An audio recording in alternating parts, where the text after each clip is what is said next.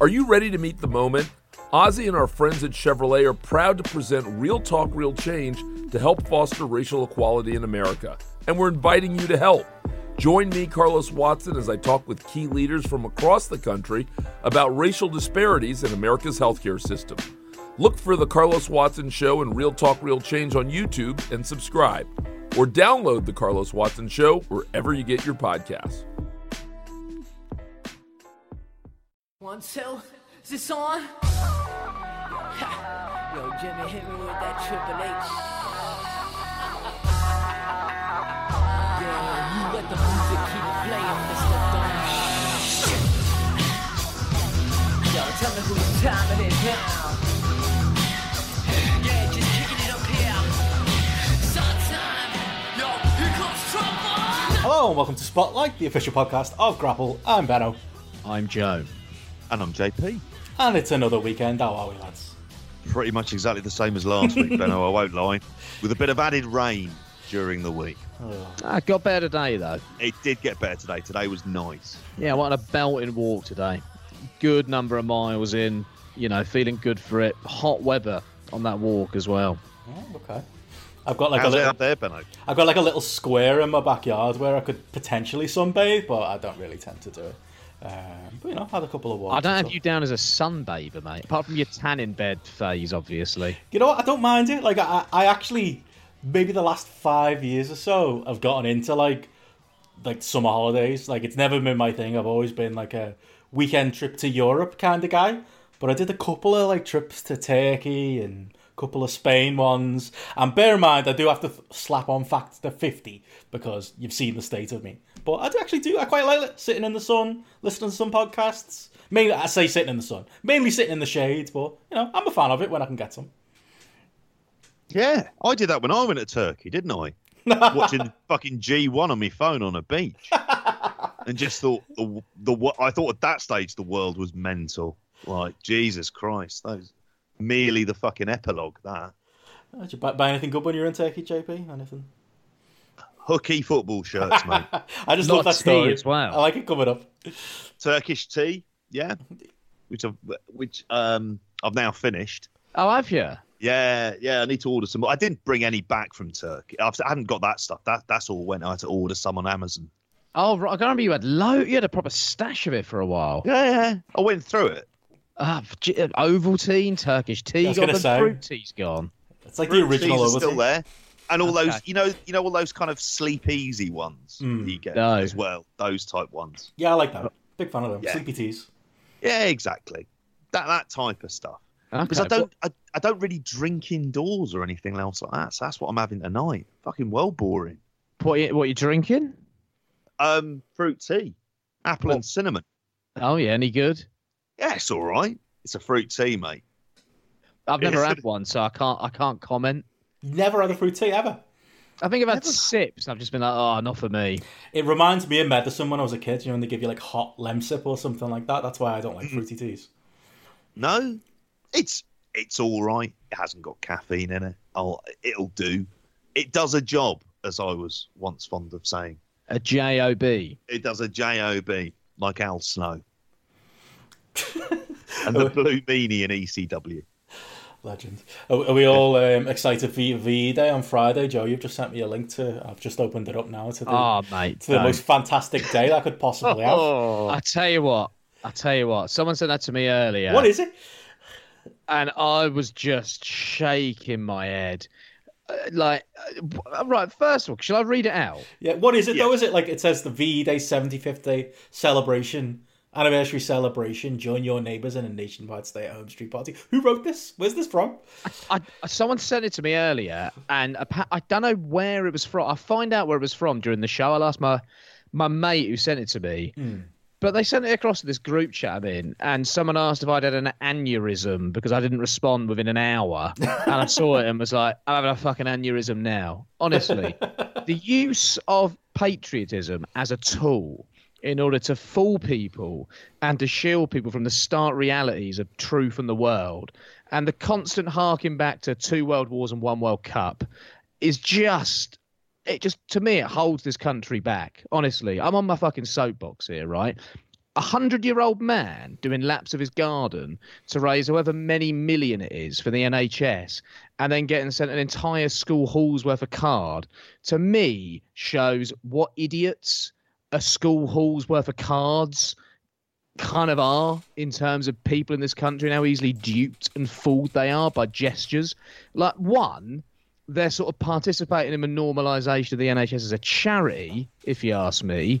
Two, war hero, 100, Jesus Christ, war hero, oh, nostalgia. Oh, okay, let's fall for that one as well. It really gets to me. Like, it really gets to me. That Tom Moore bloke, fair play to him for doing what he's doing. And it is a shame that we have to treat the NHS as a charity at a vital time like this. And it's a shame that I imagine probably 75%, possibly more of the people who sent him those cards are probably people who voted for the Tories in the last 4 elections, and voted for the underfunding of the NHS ultimately. But at the same time, what really disappoints me with it is the way that people are just so easily fooled by that stuff, and the fact that that can sort of like cover up the real kind of issues that are going on right now. And on Friday, it looks like they're going to continue to try and cover up these issues with the 75th anniversary celebration of VE Day, where at 9 p.m. there's going to be a nationwide sing-along to "We'll Meet Again" with British Royal Legion after the Queen's address. And at 3 p.m, they're going to show Churchill's speech from VE Day. So again, we can kind of like revel in the 2 world wars and 1 World Cup narrative that we like to push. And we can think of, I don't know, Tom Moore as the pandemic poppy, basically. That's kind of what it is. A symbol to cover up real fucking issues and the real problems that are going on right now and being experienced. And the NHS is being used purely as a tool by the government to kind of, I sound like some conspiracy theorist here, don't I? I sound like I'm fucking going off at the end. I don't know how I've got onto this, but it's just the use of the NHS and the way that those that are putting their lives on the line and are doing a fucking great job, and some people are losing their lives, but the way that people have suddenly jumped on that, and it's almost like they're being used in the way that soldiers are used during wartime and kind of romanticised and glorified. Especially in America, respect the troops. Yeah, and we're all getting behind them. And it's like, all right, I get that, but let's consider some of the consequences of this and the consequences of your voting actions and the consequences of what you've ignored year after year and why we're in this state. Like, all right, you can treat NHS workers as heroes, and fair play, I don't disagree with it necessarily, but protect them at the same time. Look after them. Show that you give a shit. Don't just allow them to be used as a symbol so that you can further an agenda and try and cover up what's really going on here and the mistakes that you fucking made as a government. Anyway, I don't know how I got onto that, and I wasn't expecting to go down that road, but I'm angry this week. I'm really angry. Joe, would you like to know something that's going to cheer you up? I don't know if you're aware of this, but for the people who listen and are thinking this rant isn't wrestling related in any way, you're aware of the fact that Captain Tom Moore is getting an honorary WWE title belt from Drew Galloway? Do you know about that? Oh, Jesus. That's a real story. Yeah, cool. It was in the Metro. Exploitation. I'm sure that's exactly what he wants. I'm sure that's exactly what he can't wait to get. You know, have you seen that page on Facebook that's going around with people posting stuff to him? I've seen variations of it, but I don't think I've seen that. Like someone made a chair that she stitched out of an army uniform to send to him. Like, what? I saw the cake, I didn't see that. This guy's 100 years old. Like, I don't know what sort of house he lives in. I don't know who's helping him out either. But fuck me, what do you expect him to do with all this stuff? He's going to be overwhelmed, the poor bloke. And he's probably overwhelmed enough with the bloody walking he's been doing. And I'm not disagreeing with what he did, but it's the way that people have played along and it's been used in a way to kind of whip up this public sentiment when there should be more questions of government being asked at this point, and we should kind of be really thinking about what game is being played here at the end of the day. The game that gets played as much as anything else is that we can't criticise the government because there's this pandemic going on, so you kind of have to be entirely respectful. Yeah. Whilst at the same time entirely exploiting and politicising Tom Moore and just basically making him the poppy in human form. And using that as an exploitative tool, because there's a whole kind of like raising up a kind of wartime spirit, which I kind of get the idea of this because we are are all in this together. There's no one of us who's kind of out of it. But the idea, I sometimes feel that like the idea of people being against a lockdown as if somehow they're sticking it to the coronavirus. And you're thinking, I don't think the coronavirus is bothered. I really don't. I think COVID-19 is going to carry on regardless. And it's all with this desire to kind of go back to the past and pretend that this isn't happening at this point in time and that the world isn't changing before our eyes. Yeah. It's like not being able to criticise war because you're not supporting the troops. Like, it fits that same narrative. I hate the use of patriotism as a tool, and I hate the pretense of patriotism because idiots lap it up and buy into it and are so easily duped when they see, I don't know, a Union Jack and a British fucking bulldog and some troops. And so much of patriotism is stirred up around the idea of war. And that's something I really, really disagree with and really dislike. And I don't think people ever really think about it in any great depth.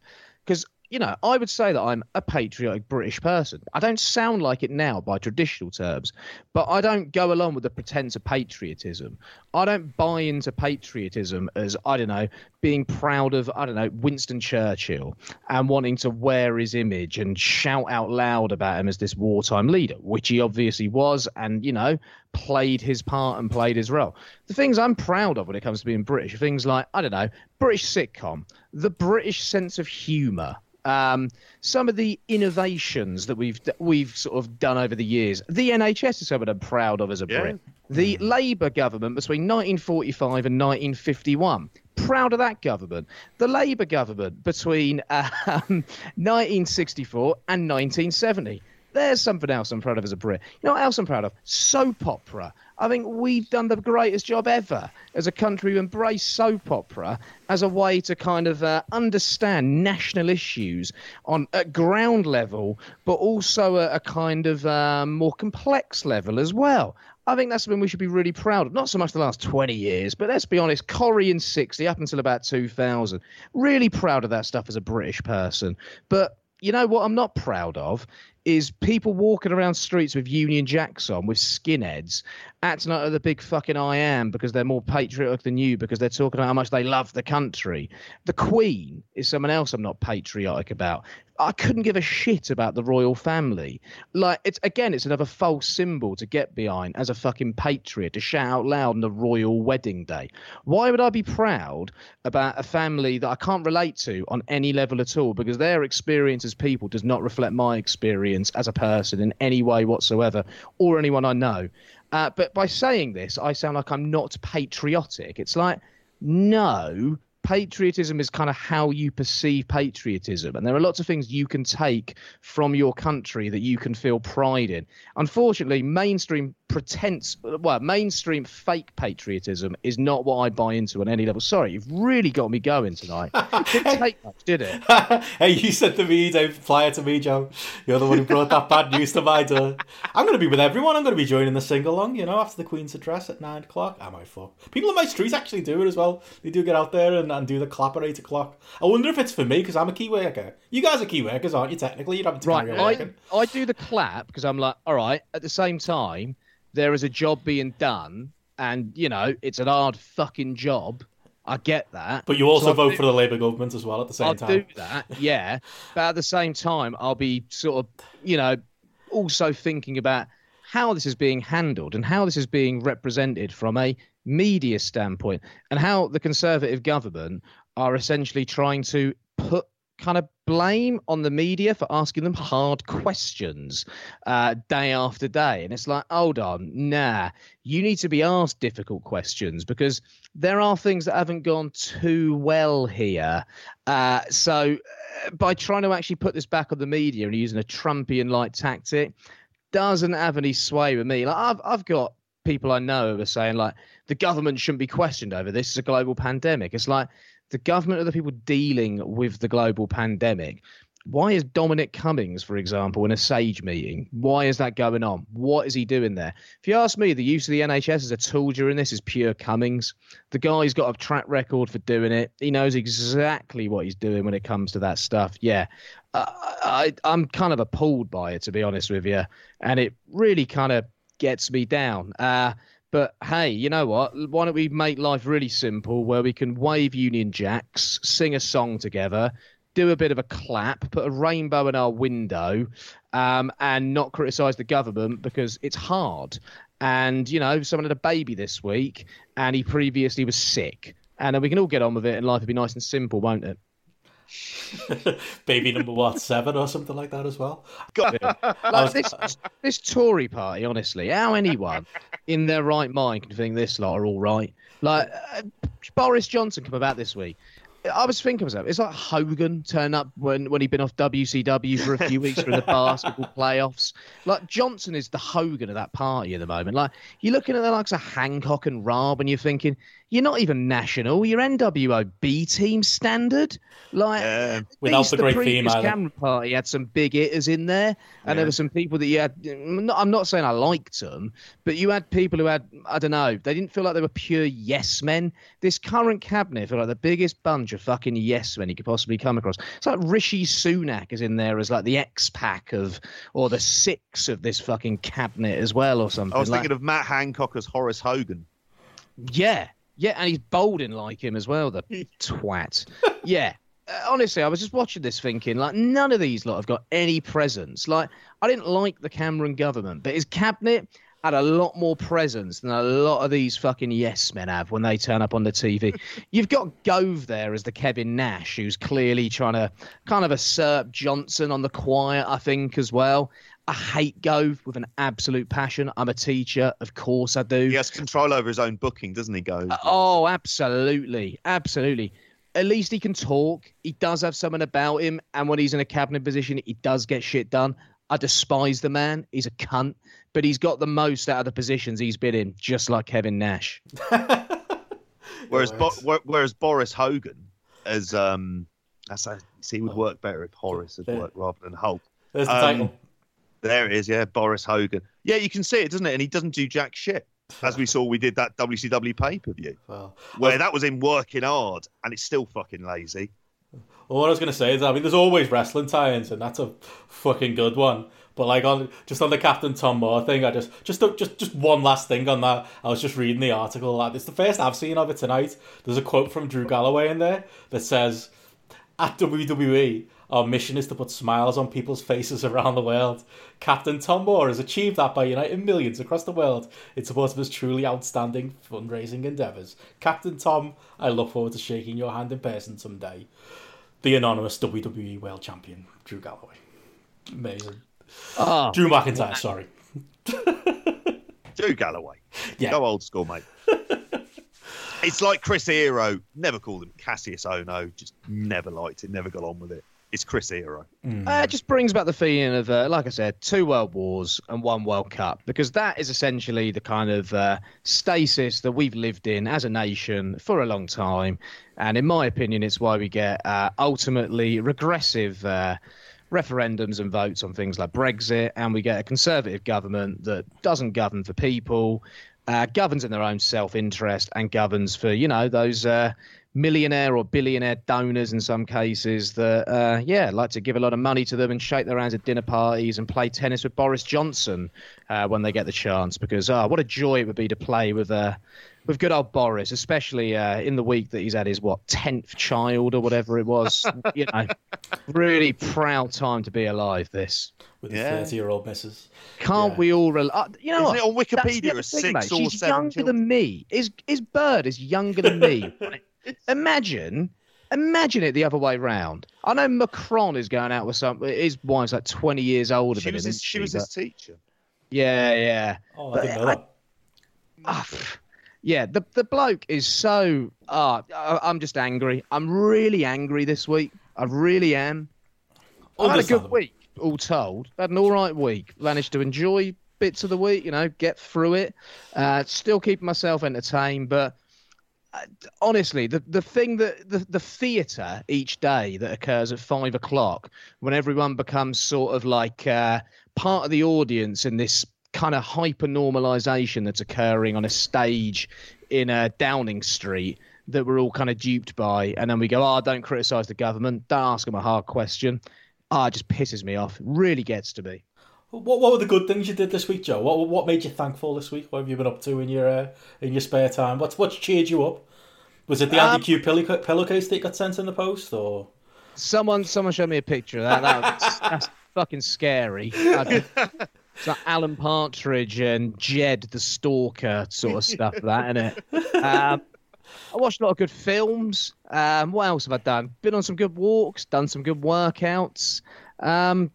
Generally been quite a beat. Ate some good food. Me and JP had a good chat on Microsoft Teams via work, Yeah. There's been some all right stuff still. Some good distraction stuff. But I'm not disengaged from reality. That's what I'll say. That's the issue, isn't it? You can't avoid it.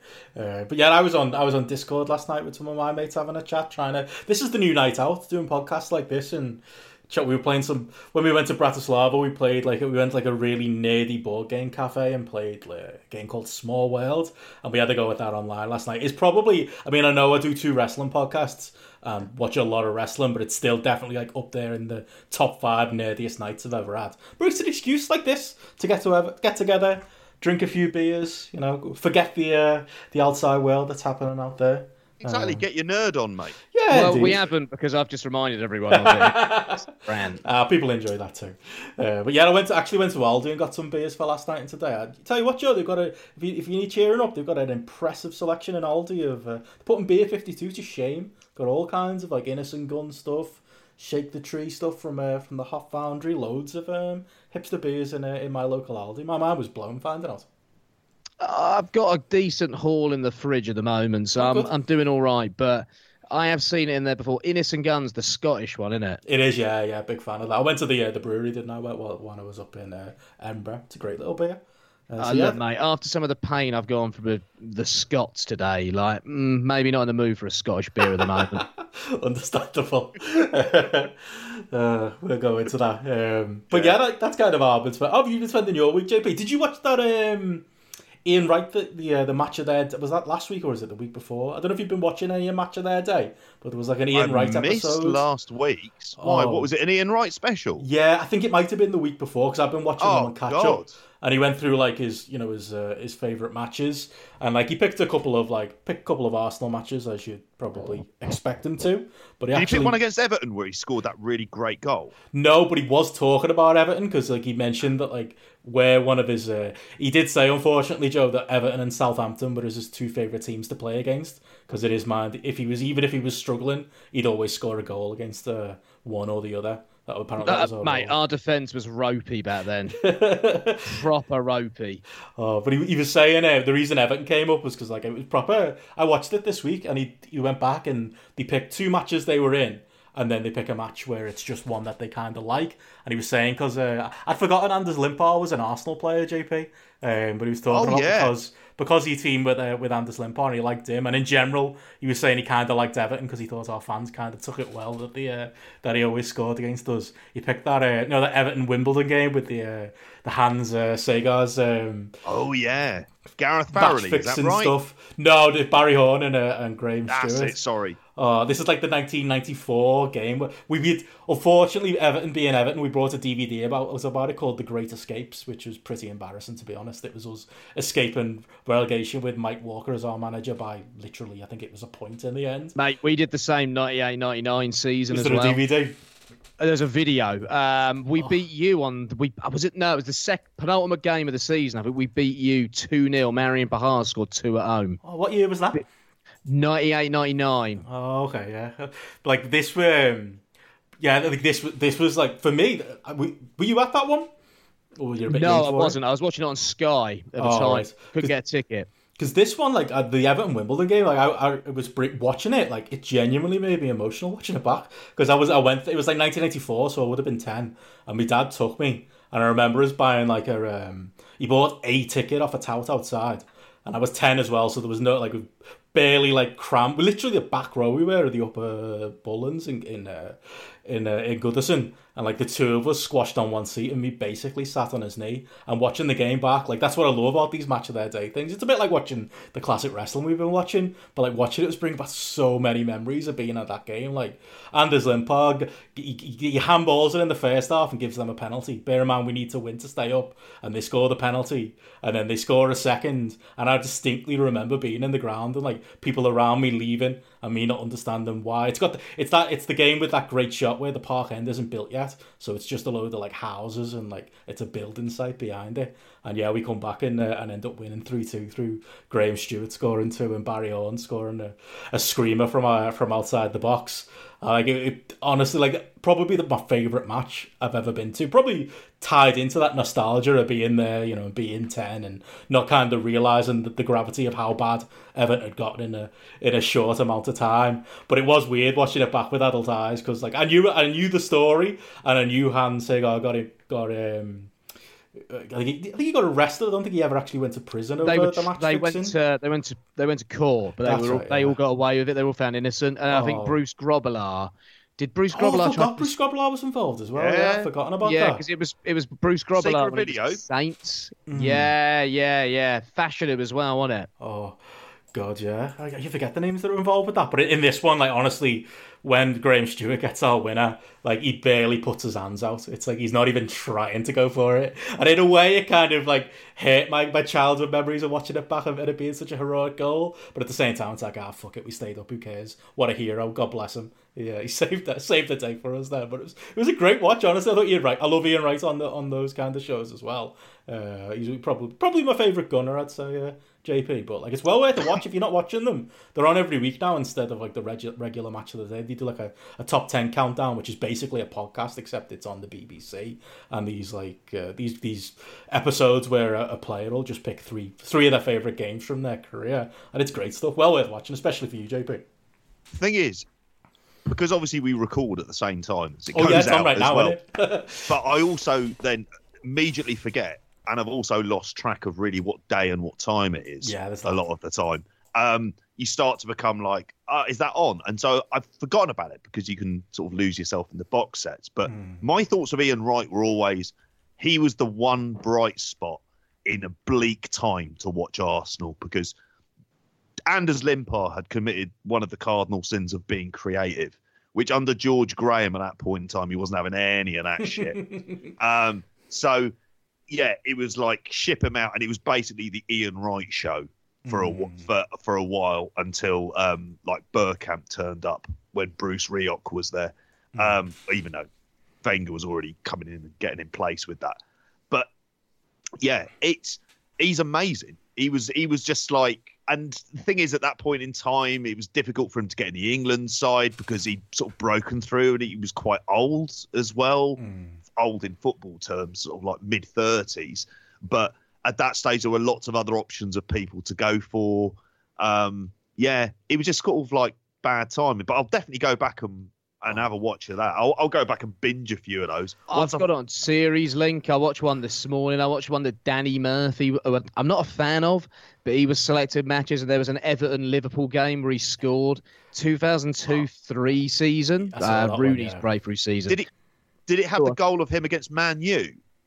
Danny Murphy. It showed it, and he spoke about how that's the goal that is always spoken about when he's brought up. But he like loves this goal against Everton because it's of a derby, and he was a Liverpool fan, and all the rest of it. Forget how good Michael Owen was as well. He's got a great goal that was just kind of easy for him in there as well. But some of the Everton players from that era, like I've just forgotten about, like David Weir got sent off, and like Scott Gemmell, and you're looking at thinking, Everton were kind of shit at this point in time. Yeah, it was bad. I remember we got Oliver to Corton around then, and everyone was like, he's going to be great. What's that? I haven't heard that for a long time. Did he play for you? Didn't play for you, did he? No, he would have been linked with us. He was French, and it was the 90s. That was the I way. think he was mates with quite a few of your players, wasn't he? I think that's what it was. Yeah. Oh, but yeah, it was funny as well. I watched the top 10 countdown of the best strikers in Premier League history, and I thought Ian Wright was great in that because he was like, "Listen, I'm supposed to be number 10 in this list, but I felt bad that Andy Cole wasn't in the list, so I took myself out. Alan Shearer, meanwall, who's also on the panel, he's got to be number one, isn't he? He put himself number one. Yeah, he made sure he's of that. Right. Based on goals scored, you can't argue with him, can you? But it did make me laugh, like the difference between the two. For me, it's him and Henry, and Shearer's kind of spot on there. Yeah, and he's a bit like Michael Jordan in that he's got that ego like Michael Jordan in that NBA documentary, but it's kind of earned, isn't it? Have you started watching that? I have. Have you, Joe? No, I will do. When all the episodes are up, I'll give it a proper go. It's probably worth, because I don't want to spoil anything about the Rodman one and stuff like that, or say anything about that. So I'll hold back my comments. We've got time, haven't we, to eventually discuss all. I can tell you really want me to watch it. I wanted to watch it because it's amazing, and I know you love a great sports documentary. Yeah, and this is up there. Hasn't got, like I say, hasn't got that socio-political stuff yet around stuff that goes on. It sort of mentions it. So it hasn't got that OJ Made in America vibe to it. But what it's got is direct insight into one of the greatest teams at a time like that was really quite chaotic for them after these years of success. So it's just fascinating, like just to sort of get inside the dressing room and you hear these conversations and everyone...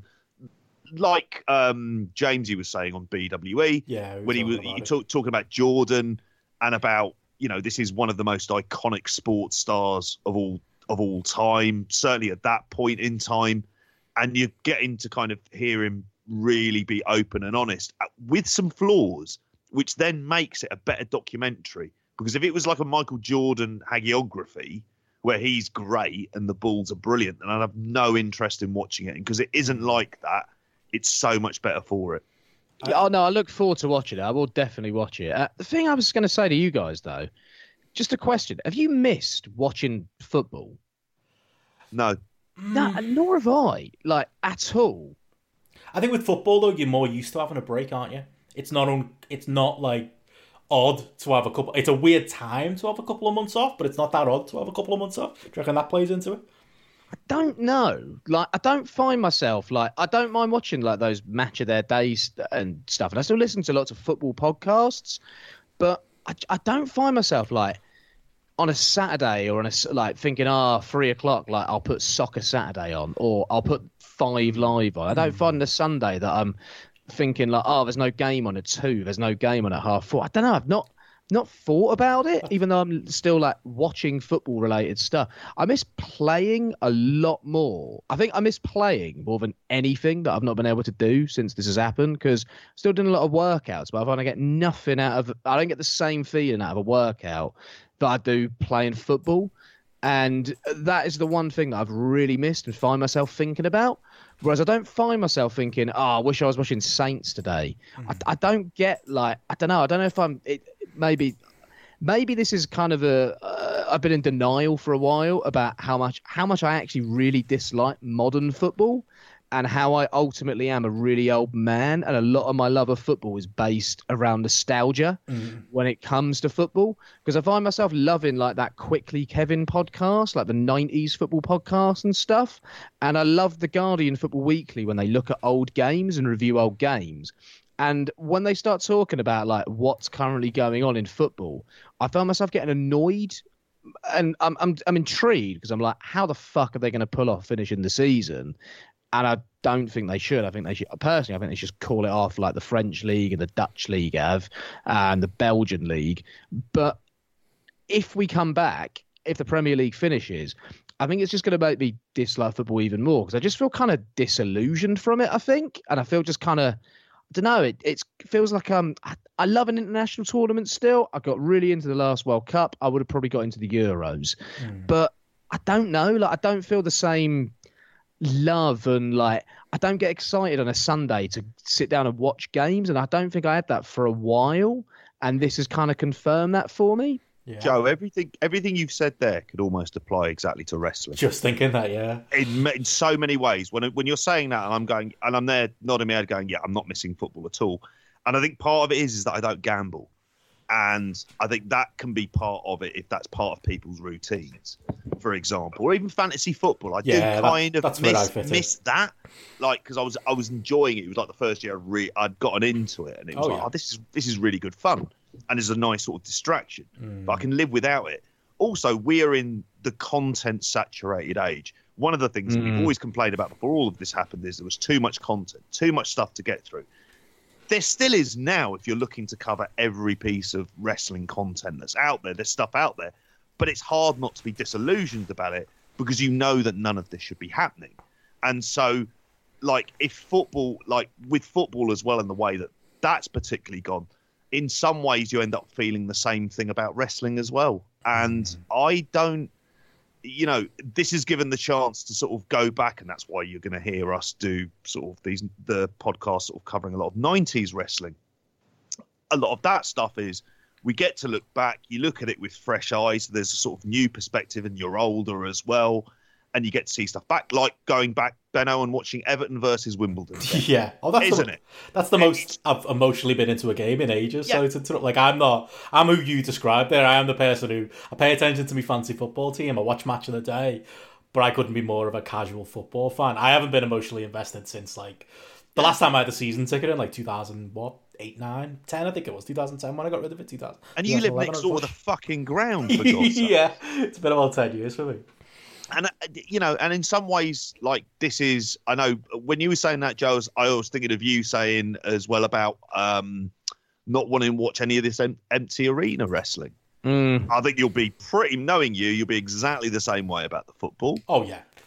The novelty will wear off, as we're all going to see, and as we've all found out, that once it's just football that looks like training matches, and the novelty of hearing these, you know, multi-millionaire footballers be able to talk during a match, and the kind of novelty of being able to hear that clear as anything, that type of stuff will wear off within a couple of weeks, and it'll be attritional, and it will just be a sake of we're getting through football because we're getting through football. And like WWE and AEW, we've got these television contracts that we've got to honour, and these are the lifeblood of what we do. So we have to produce content, fresh content, even though really we can all live without it for a bit. Oh, yeah. And it's proven by the ratings as well, isn't it? Like, that's what a great point, JP. Like, it's the same thing, I think. And yet, I think they might find that with football as well. It being driven by Sky wanting to have the games on telly, and it being driven by, you know, just that, really, the money side of it.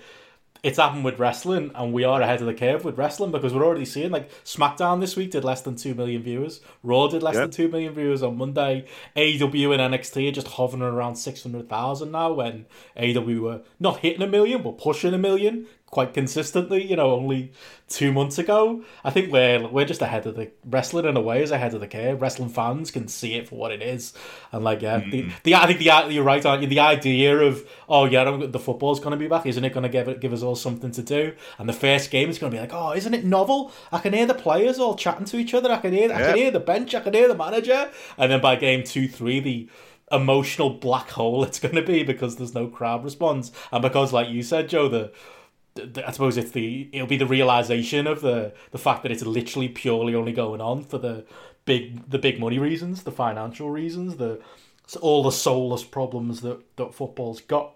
Which it's probably not the main reason. I don't closely follow football much anymore, but it's a reason in there mixed all upon it. That's going to come right to the forefront, just like it did with wrestling. Yeah, I think it's probably a conversation that I had with myself that I probably should have had with myself years ago, and I've sort of slowly realised it. I think a lot of it is obviously the money in the game, where it comes from. A lot of it's the money that comes from the Middle East as well, I'm not going to lie.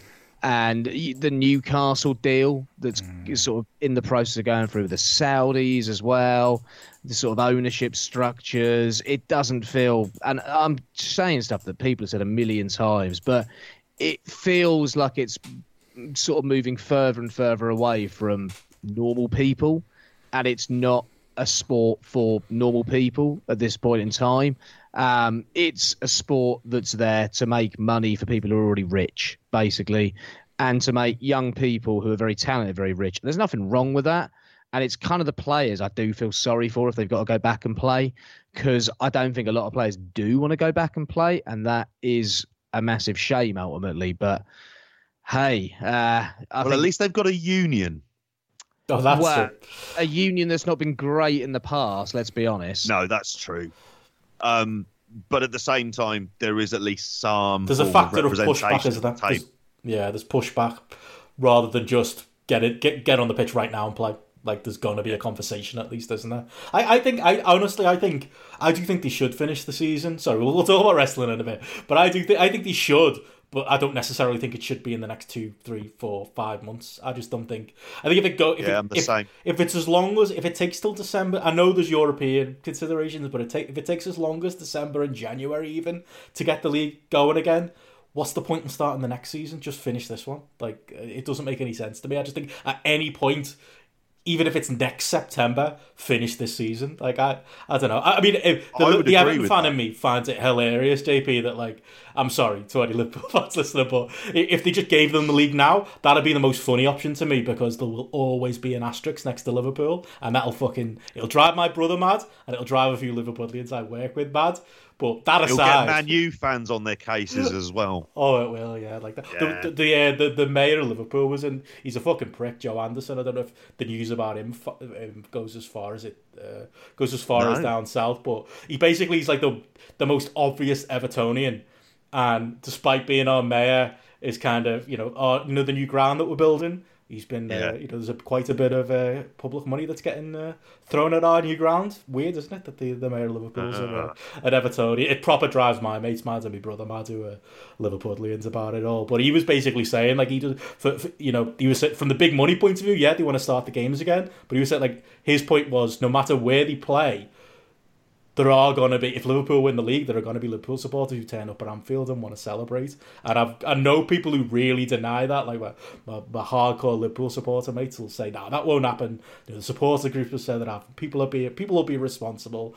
I don't know. People are people. And I'll be honest, mate. After the coronavirus, I was thinking at the beginning of this stuff, and I was sort of a bit in denial. I didn't really get it all, and said some stuff that is probably dated very badly. At least he's taking ownership of that. Yeah, and we laughed at it at the time. I was thinking, as soon as football comes back, all I want to see to announce football being back is when Liverpool win the league at Anfield, a rousing chorus of "You'll never walk alone" at Anfield, done in the most epic way possible. That'll make me feel good. That'll lift the spirits a little bit. Not the British public singing "We'll meet again," tinged in nostalgia, to a greater day, a war that we just won on Friday, which is apparently going to happen.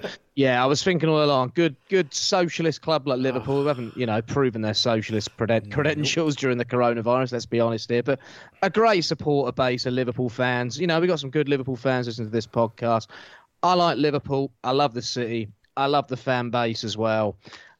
I was thinking football could not come back any better way than that chorus of "You'll never walk alone" and Liverpool finally win that league title for the first time in 30 years. But it's just not going to be the same winning the title behind closed doors, is it? And it is what it is. But you know what? They've stormed the league. There's no question that they're going to win the league. I don't think anyone can hold anything against them if they do just give them the league title at this point in time. We will. Whatever. We will. We get it over with. We keep players healthy. We keep people healthy. And the 30-year wait is over. And at some point, they can have a great bus procession through Liverpool with that trophy when it's all over. You're trying to make me depressed, Joe. Why are you being so mean to me tonight? That sounds terrible. Everything about that sounds awful. It's coming no matter what, though. I get your point. Look, mate, you'll unite after your city with that. Think about it from a city-wide perspective. I'm not going to make a Norwegian joke. Sorry, JP, what were you going to say? No, it's all right. It's completely forgotten about it now. Don't worry about it, mate. Anyway, we should probably move on from football and talk some wrestling. I don't know how I go from there. Did you all enjoy when you listened to BWE this week, the 45-minute point that I think Martin forgot to edit out when my phone went off? And I did. Triple H's 1996 theme went off on my phone. Is that what it was? Yeah, it was. Is it Ode to Joy or whatever the song's called? We'd done it. I just finished doing it. No, I said I was doing that stream with my mates watching 20 years of Triple H. And I had to come up with a match for it, and we were all going to pick up. Basically, we were going to pick 5 matches and do a stream. Yeah, my mate Gary had. I basically left the stream running downstairs, and he basically at the end of the stream just slapped on Ode to Joy. And it was literally while I was trying to do the first 40 minutes of the podcast, all I could hear from my downstairs computer was that blaring out louder and louder and louder. So then I tried to go on my phone to turn it off, and in that moment, yeah, it interrupted poor James in the middle of a rant. So there you go, there's an Easter egg for you. That's what happened there. It was because I was watching a fucking, 25 years of Triple H marathon? Jesus Christ. Yeah. I bet that was a methodical evening, wasn't it? Oh, mate, honestly, he is the most... And Matty, who was on our live stream, will argue the toss about this. He is the most overpushed wrestler of all time. I don't care if you like him. Don't think if you've ever thought he's good, because even I've thought he's good at various points. Really liked him in 2000s. My pick for the watch along was the Shelton Benjamin match. I love that match. One of my favourite Raw matches ever. Aside from that, though. Not even aside from that, he's had some very good and great matches, but he's also had 25 years of being pushed down our throats. He's Jeff Jarrett on a grand scale. Remember when everyone used to say Jeff Jarrett was pushed too much in TNA? Triple H is that times 30. Fuck, 25 years of it, of him being a main eventer and putting himself on a pedestal with Rock and Austin and acting like he's on that level.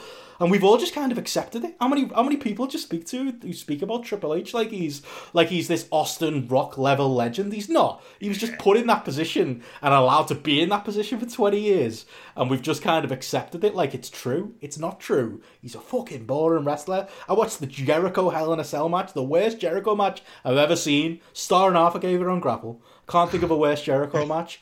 Mate, did you see Jericho? Just to interrupt you, did you see Jericho's clip he did about Triple H's 25 years? You put it in the group and I didn't get a chance to watch it. What was it? Mate, I almost want you to stop this now. What's he doing? Oh, it is so good. Do you want to just watch it now, Benno? How long is it? Like 30 seconds. It's worth it in relation to this. Okay, you can talk while I'm trying to load it up. Which group did you put it in? The one? Oh, there it is. I got it. Happy 25th to Triple H. I've got it on. Maybe people can hear. Oh, I'm getting a YouTube. They can hear. We can hear it. Hang on, let me get the YouTube clip out the way. There you go. Live as we go. Times and circumstances may change, but one thing that never changes is the amazing chemistry that I had with Triple H. So I just want to wish him Fuck off. a happy 25th anniversary. Mate, he's not being serious. Ever stepped inside of a wrestling ring, and a guy that I had just killer chemistry with. Every match we ever had was great. So happy 25th anniversary. Lemmy would be very proud of you. And here's to another 25 years of dominating the wrestling world as only the game can do. If I had some water, I would spit it right now. But then I'd probably get it on the phone and have to buy a new phone. So. Tinged with so much sarcasm. Oh my God. No way he is being serious. He plays it so straight. I bought it for the first 5 seconds. Oh, that's amazing. I saw it and was like, why has he done this? I mean, I watched it and was like, oh, he's great. Oh, he's the fucking best. The way, the dominating bit, I was howling at. Like, you know how much he hates that WrestleMania main event? Oh. Like, he's on record and he's bitched about that match over and over. Like, he knows that he didn't have good chemistry with Triple H because Triple H rarely gave him anything. He had a great last man standing match with Triple H. I love that match. But they had rubbish matches other than that. That 8-minute match on Raw where they do the false title change was pretty good. I love that. It was an 8-minute match. He knows that he didn't have good chemistry with Triple H. And he also knows that he was a better wrestler than Triple H. And Triple H got a push ahead of him because of who he was fucking. He also knows Triple H. In a room. Yeah. Sorry, he also knows Triple H after every match nailed on, went back to Vince and went, that Jericho shit, you know, how bad's that Jericho? Oh, yeah. You know that happened after every match. Oh, yeah. Like, he can't be accused of not saying Triple H was great there, but he's done the greatest thing possible in being as sarcastic as possible without being sarcastic. Like, Jericho's a genius and a great man. Amazing. Like you say, it's the dominating the wrestling world at that point, because you know how he got to that position, and no amount of revisionist history ever changes the fact of he is in the position where he is because of who he married. It is as simple as that. There's no getting away from it. That's why he's there. And it's always a magic coincidence, like, that the people who have the shittest matches tend to have the shittest matches with him. So, like, either he just likes having shit matches, which is shit, or he has a lot of shit matches, which is also shit. that gets how I feel about it. Yeah. Honestly, it's as much as I hate Randy Orton, and I hate Randy Orton a lot. Like, I can always think back to just the loathing I had for Triple H and everything, and he was one of the reasons why I stopped watching WWE. I found it became unwatchable at points when it was just him and Cena at points as being the focal points of the company. I was just like, I hate both of them. He wears that as like a badge of honor, doesn't he? As well, like I stuck around. It's like, yeah, because you didn't have any options. Because you're not The Rock. Because he was a Blade Trinity, which is a fucking disaster. And he was in that film that looked like it was like a kindergarten cop sequel as well. Do you remember that one? Because he hasn't got any. His charisma is just. It's just wrestling charisma. It doesn't transfer to the wider world. No. That's why he doesn't do the big roles. People know who he is because the name has been shoved down people's throats. We had such a hard time, like, trying to find, like, the rule of our stream was to find matches underneath 20 minutes. Do you know how hard that was, JP? To find Triple H matches past the year 2000s that are less. It's the self-importance that I think is the big thing. Yeah. It's like, I don't think he's bad. I think he's, again, year 2000 Triple H is one of my favourite runs. But it did take a year of over pushing him to get him to that point. He wasn't over when they tried to push him in 1999. They just stuck with it in a way they don't stick with anybody else. And he's had those fleeting moments. Reigns. Yeah, there you go. Yeah, we've got the modern day version of that as well. But he's had those fleeting moments, like I say, that Shelton Benjamin match. He's had, that Jericho Raw match. That, like you say, Joe, it's an 8-minute TV match, but it's very good. He's had very good matches, but he's also had, like you say, JP, how many matches has he had that have just bored the pants off people and had runs on Raw or SmackDown where he's just taken over the show to the point where hardcore fans like you have to walk away. I think we've all had those moments like that. That DX run, how bad was that? All of that stuff. And the other thing as well, Benno, that Shelton Benjamin match is one of the only matches I can think of where a guy who's kind of, in-ring ability at that point in time is probably below his, that he's had a decent match with. I can't think of someone whose sort of like position would be perceived to be below his as a worker that he's had a decent match with. His decent matches. Well, he had he put him over. I wouldn't say the match is good. It's fine. But it was the most convincingly he's probably ever put anyone over at that point in time. But can you think of someone who, like, in terms of a worker, who's considered to be a lesser worker than Triple H that he's had a great match with? Because I can't.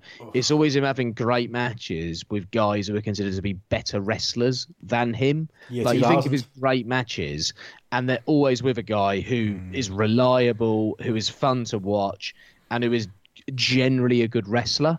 I can't think of a Triple H match where he's lifted a lesser wrestler's game. Put it that way, other than that Shelton Benjamin match. Yeah. Do you not also think he spent the last 20 years trying to convince us he's Ric Flair as well? But a clean Ric Flair. But failing? Yeah. But it's still the idea of, well, there's Flair and there's Triple H, and they're on that parity. But Ric Flair got people over. No. Exactly. He's misunderstood what Ric Flair did as a wrestler and what Ric Flair's role was as a wrestler. Think about Ric Flair cowering as a heel, and then think of Ric Flair playing babyface in peril in, say, the Vader match. Triple H doesn't do any of that, and can't do that. And when he's tried, is not very good at it. Like, he likes to do his methodical matches, and there's a certain charisma. And I agree, Benno. 2000, I think he's great. But who did he face in 2000, Joe? To your point, like, who did he face? In 2000, to your point. Sorry, that's where I was going to cut in before. In the year 2000, he faced Kurt Angle, Chris Benoit, Chris Jericho, The Rock on a loop, Mick Foley. Like, how many great wrestlers did he face that year? Like, that is the counterpoint, isn't it? But there were wrestlers that he never had good matches. Austin, he never had a good match of Austin, which I always found weird. And I find that if he's got a bit of an issue with a guy, he doesn't have a good match of them. He almost feel like he just squanders the match. He never had a good match of Edge. I don't think he's ever had a good match of Randy Orton. Batista, I thought the Hell in a Cell was pretty decent, but they're not Punk. Sorry, not Punk. No, for every good Triple H match, there are 20 bad ones. Yeah, that sums him up. And he's had 20 opportunities to do his Harley Race / Ric Flair, what he thinks Ric Flair is, cosplay. And that's why I think he's the most over. prove me wrong, anyone, is how can he not be the most overpushed wrestler of all time when he's had that many opportunities to be bang average in WrestleMania main events? That fucking Sting match, like big moments. I enjoyed that. I'm not gonna lie. I mean, you surely though you enjoyed the NWO bit and the nonsense, and Mate, you didn't enjoy the match. When that music hit, I was loving life. When I still Scott hate Hall that. was trying to raise his edge on the outside, I was like, yes. Like, obviously, it was a match based around nostalgia, and I ate it up for that time I was watching it. Why While Sting also mates with the thinking, NWO, Joe? Why Sting mates with the NWO? Oh, What's going on? yeah. While also thinking, what the fuck is this commentary all about? That was bad too. When you were saying about him like cosplaying as Ric Flair, really it's Nick Bockwinkel. That's what he is. That's what he's cosplaying as. A relatively sort of a methodical worker who's nowhere near as charismatic as people as what he's thought to be, and trying to say, well, he's like Ric Flair, and it's like he isn't. He isn't. He can't have all those types of matches as a baby face. The time where that worked was very, very, very, very limited. I'm probably thinking that Royal Rumble appearance was possibly the peak of it all. And I won't lie, when his quad went, I did have a chuckle to myself, which I know is a prick thing to do. Mate, when the second time his quad went, I was like, oh my God, he's not going to main event WrestleMania. Thank God. Which one was that? 2007, rated RKO versus DX, I think it was. And his quad goes a second time. And I was quietly like, yes. And then they did Cena Michaels in the main event rather than a Triple H Cena rematch at WrestleMania 23. Of course he'd have to have that, wouldn't he? He's the bigger boss villain than The Rock, isn't he? Well, he was, bigger than Shawn Michaels as well, mate. 10 times the rest of Shawn Michaels ever was. Cornette, who, he says a lot of things, Cornette, but one of the things, some of the things he gets absolutely spot on. And one of the things said about Triple H is Triple H is not the guy. He is the guy who works with the guy. That's who he is. Well, do you know what he also He's not the got? guy, and they'll never, and they'll try and convince it with their revisionist history, but it'll never work. Do you know what he hasn't got? He's got no athletic qualities. He's got no athleticism. And, okay, there have been wrestlers. Mick Foley didn't have any athleticism, but he worked around it. I don't really think Triple H has ever worked around that. And it's just something he's never had. And at times I found it's made his matches boring, turgid. He's a guy who's never worked out what his strengths as a wrestler are. And he's never had the kind of modesty to sort of go, these are my strengths as a wrestler, and I'm going to work around these. He always seems to try and fit weird stuff into matches in big shows. Like that Roman Reigns match, like half an hour in a WrestleMania main event, where he's trying to do an Indian deathlock in a 7-hour show. You're like, all right, you're enjoying this. I'm sure Regal will tell you how well you applied it afterwards to stroke your ego and make sure that he can, carry on scouting talent in various countries and making his dream come true of hosting a show in Blackpool. And that worked. But this is not the place for that move. And this is not the time to put someone in this hold.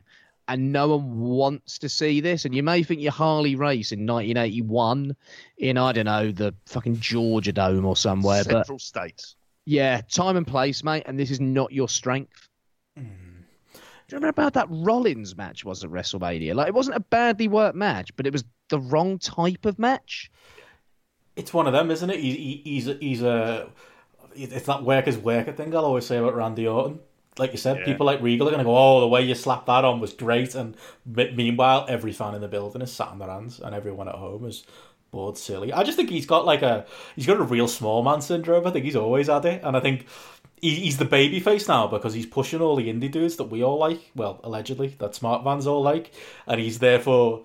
he's baby-faced himself to an entire generation of fans who grew up with just, well, Triple H is on top. He must be the best. He must be a top guy. But it all comes from that place of insecurity, doesn't it? It comes from him being the member of the clique who allegedly got punished when they did the curtain call from, before that. That was another thing we were kind of chatting about. It's like the way history has been rewritten to say that happened and therefore his mid-90s run was shite. It's like, no, the hog pen match with Henry Godwin, which was one of the matches we watched, was before all that.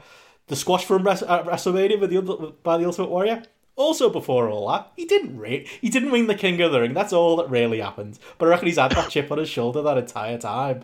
And like he was now, people would say he wasn't good enough to be in the ring with The Rock and Austin, and therefore for 20 years he shoved it down our throats that he did deserve to be in the main event. That everyone probably said that he wasn't as good as Shawn Michaels, that he carried the bags of the Clique. Well, he tried to prove that he's better than Shawn Michaels and failed miserably.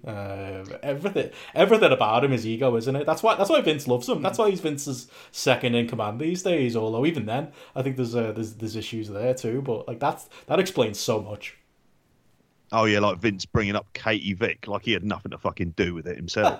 Yeah, mate, you approve that shit. Like all of that shit, you end up approving. Yeah, spot on. It's like the Goldberg run he had. You remember the matches he had with Goldberg? That was the worst. Where he just had no inclination to work around Goldberg's strengths. No. So instead he decided to have 20-minute dull matches to make Goldberg look shit. Like that 2003 at Triple H. You look at his pay-per-view matches that year, that was like a calculated approach, I think, to just kill WCW talent. And to it was. Was it Steiner at the start of the year, Booker T at Mania, and Goldberg towards the end? It was Nash in the middle as well. Even though he's mates with Nash. And then Goldberg at the end. So it just was like, okay, that's interesting, the guys you were facing that year. And none of the matches are good. He didn't have a good match of any of them. Small. Like, his run that year is fucking awful. And he was on top the entire year. When those Raws used to open with like a 20-minute Triple H program. Yeah. Oh, my God. For so long. It was so bad. So bad. And you know what? I loved that Batista feud. Like there are bright moments that are kind of filtered in there. And there's no denying that.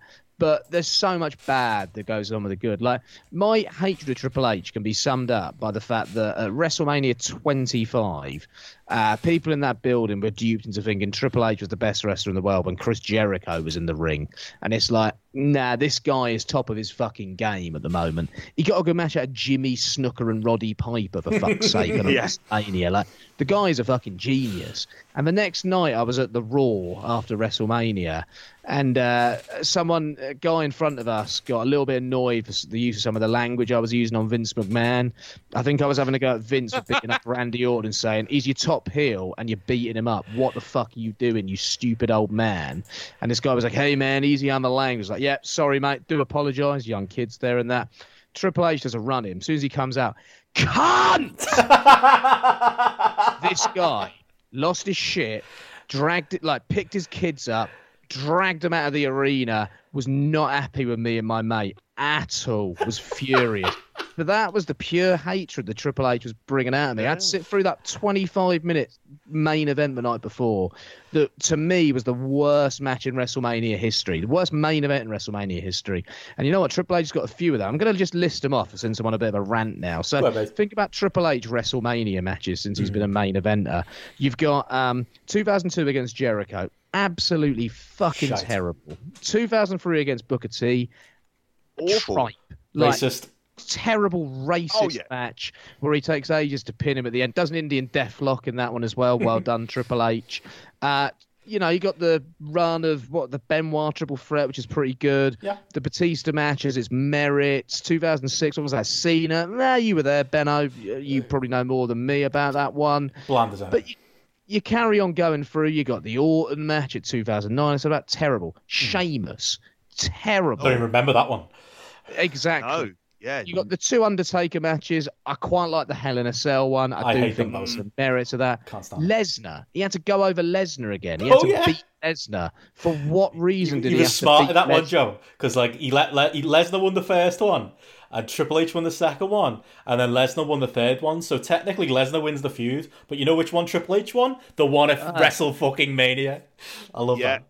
Exactly. And then you go after that as well. And what matches has he had at WrestleMania after that? He had a fantastic match with Daniel Bryan where it felt like he let Daniel Bryan lay the match out and call the match. And it was fucking good. Yeah, it was great. And then after that, he had those matches with Roman Reigns, Seth Rollins. I did like the Rousey tag match. That was great. Triple H sold for Ronda Rousey. That was Like his awesome. ego must have been dented that night. I'm sure he'll get something back on air at some point. But the run there, it's not good. No. And this is a guy who's considered is considered by the company one of the top guys ever. And there is so much bad shite on his CV. Like he is the most overrated, overpushed wrestler ever. Someone send this clip to Jim Smallman, John Briley, and Glenn Matthew Joseph, because I'm sure they'll get really offended by how we're offending their boss right now, who's one of the greatest ever. He's great. 25 years of Triple H, dominating, great. What I also like is how Jericho used the word killer chemistry. I reckon the use of killer was intentional there. It's subliminal. Amazing. You're going to love his, like, when you go back and watch some of those 97 Raws, where Ooh, he got is, that coming. he isn't in, Then. yeah, he's not in full bodybuilder mode. He's just sort of aggrieved a lot of the times around there. Yeah, you're going to enjoy these. And I was just thinking about what you're saying about him not being athletic. At his heart, he's a bodybuilder. He's not an athlete. And he doesn't, and that's why I always think his body ends up collapsing on him because of the amount of weight. If you look at him in those 97 Raws, Oh my God, JP, yeah. Completely different. Still not great in the ring. He's just kind of there as much as anything else. There was a triple threat match I watched him with Goldust and Owen Hart, and obviously Owen Hart's great. But yeah, he's not really a wrestler at his heart. The things he takes from wrestling are the things about appearance and look, and they're the things that he takes, and what he thinks a good wrestler is in terms of that methodical style. And it's just not organic, though. None of it has ever really been organic. The only thing that was ever really organic about him is that at his heart, he's very insecure, and he's a fucking, second only in megalomania stakes to Vince McMahon, and he knows at the center of it is because he married into it. Oh yeah, that's why all of this is there. He married into it. It's why he banged all the weight on. It was to impress Vince, wasn't it? Like I would say, like, I do think he is legitimately a fan of, the old NWA stuff and the right way of doing things, quote unquote, in wrestling. And I actually do think he's got a decent wrestling brain myself. And I do think, like, you look at those 96 and those 97 appearances, JP, where he's like a skinny mid-carder. I actually don't agree that he's a bodybuilder at heart. I think he became a bodybuilder because he wants to impress Daddy. And he kind of... I think the ego overrides all of what might be his good instincts. Get overridden by ego. Like, every decision he makes is purely led by ego. He pushes the small NXT guys because he wants the internet fans to like him, because his ego is bruised by how many years? 20 years of people like us slagging him off. I think it's all linked to that myself, to be honest. Yeah, I think you're right on that one. And there is no denying, I agree, Banner, that there is a mind there for wrestling. What I've never thought is there, though, and I do think he's got better with it, but I think it's because he's had to change his perception and maybe listen to those around him. I think he had a terrible kind of eye for talent for the longest time. Yes. Like CM Punk? Yeah, oh yeah, definitely. I don't think he got Bryan at all. Bryan, yeah, another one. Others as well, but also I was reading today about in the Observer about how he was positioning Curtis Axel to be like the next big thing, and you're like, what the fuck did you ever see in this guy? Like, really? Like, mate, I could have told you that this guy wasn't going to be anything. I remember when he thought Mojo Rawley was going to be the next big thing as well. Like, I don't think he's ever had an eye for talent, and I think a lot of talent in the sort of NXT system has got over at the expense of Triple H, and he's kind of been forced to push him in the end. I think someone like a Neville or Pac Sami Zayn had to put on a fuckload of muscle in order to get a push. There's impressing Triple H once again. But did Triple H think about it, he brought Gargano and Ciampa in as a couple of job guys, and then they got over, and they kind of had no choice but to push them, because that main brand was not pushing the guys that should have been pushed. So the kind of sub-brand kind of had no choice in the matter. Let's be honest, I reckon Triple H would much prefer to have a Mojo Rawley in the main event and a Baron Corbin, possibly. But yeah, I do agree that there's a mindset there to some degree in terms of the way he's going to do things as a booker. But I just think he needs to keep out the spotlight. I don't want to see him on TV. I don't want to see him on NXT. What is he, like, the dad of NXT? Like, can't help himself. Him being there does not get guys over. it makes those guys look worse. Look like children. Because they aren't the star that Triple H is, and he's not giving them a rub. He's never going to have Johnny Gargano go over him, is he? No. I was one of two things. I want Gareth to get a grapple list together of Triple H ratings, because I'm genuinely curious what people rate his matches as across the board, going through it. And two, I think he's had a couple of 5-star matches. I'm not going to lie. I think the Cactus Jack Royal Rumble match, 5 stars for me. I love that match. I do love that match too. But he's never given Foley his fan due. of that at the time, but I haven't seen it. Mate, it's incredible. He's never given Foley his due. Like, I think he's embarrassed. Foley made him. Foley made him. And I think he's embarrassed at that.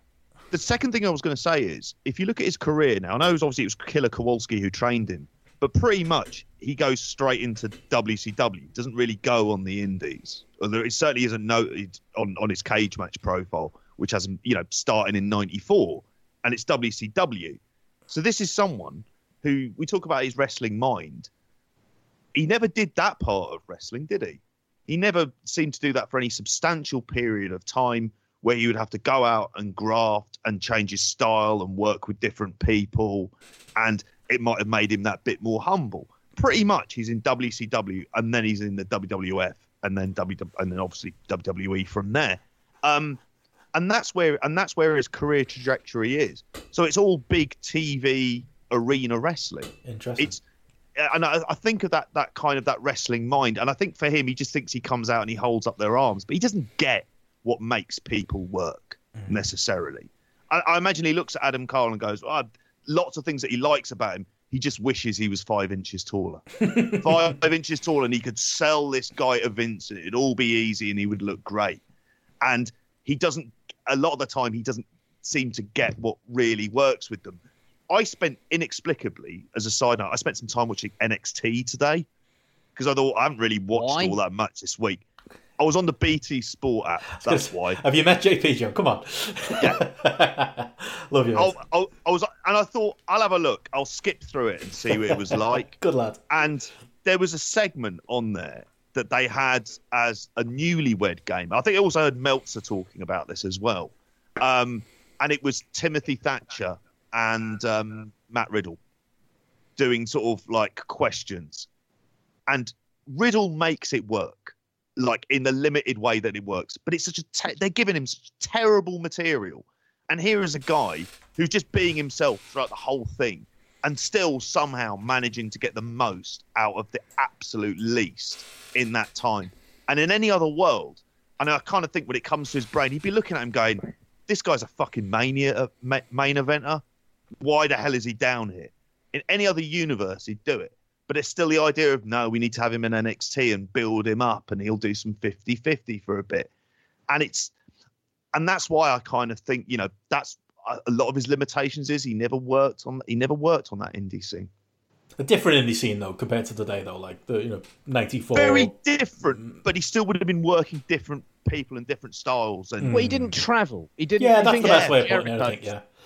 Think about Jericho's road to get to WCW and then WWF. And, I always compare Jericho and Triple H because I just find it fascinating that you have those two guys there and you push that guy when you have the choice of that guy. To me, that is like baffling and sort of sums up Vince in many ways. But you look at Jericho going to FMW in like 1991, Canadian Indies, carrying on going to Mexico for the longest time as well, getting over there, going to war, doing a little bit of New Japan, ECW in there as well. There's a journey that exists there, whereas I suppose that's not there with Triple H. It's kind of like Northeast kind of local shows, WCW, WWF, isn't it? Yeah. Yeah, definitely see your point there. Yeah, and that's it. He's to get around the travel, he starts carrying the bag. There you go. Yeah, that was his genius. Well, on another point regarding what you just said there, JP, about Matt Riddle, because to me, Matt Riddle should be up on that main roster beating Triple H in 6 seconds. And, knee strike, same match they did with Trent Seven at that super strong star when... Christ, yeah. Riddle was stoned out of his box. Will Coonan talking about that the other day, and The only one. JP knows all about Matt Riddle that day, especially the pre-match. So whatever. Why 1 in 6 seconds, mate? Yeah, Will Coonan wasn't half wrong when he was talking about that on his podcast with Jamesy the other day. But I was thinking to myself, like, yeah, Matt Riddle's gone to NXT.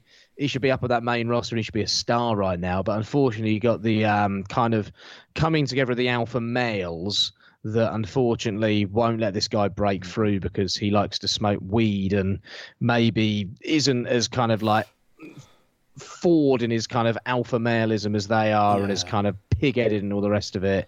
But I was thinking secure, to myself, isn't he, in who he is and the kind of person he is. He seems that way. Obviously, this is on a very peripheral level, but certainly him as a wrestler, he has a much better grasp of sort of who he is than what Triple H did for such a long time. Well, mate, I was thinking that, and I was thinking, look, Brock Lesnar, I don't know much about him as a bloke, but clearly, you know, his penis has stopped working or something because he had to get Cain Velasquez to come into the company to his face, so he could avenge a loss in a real fight.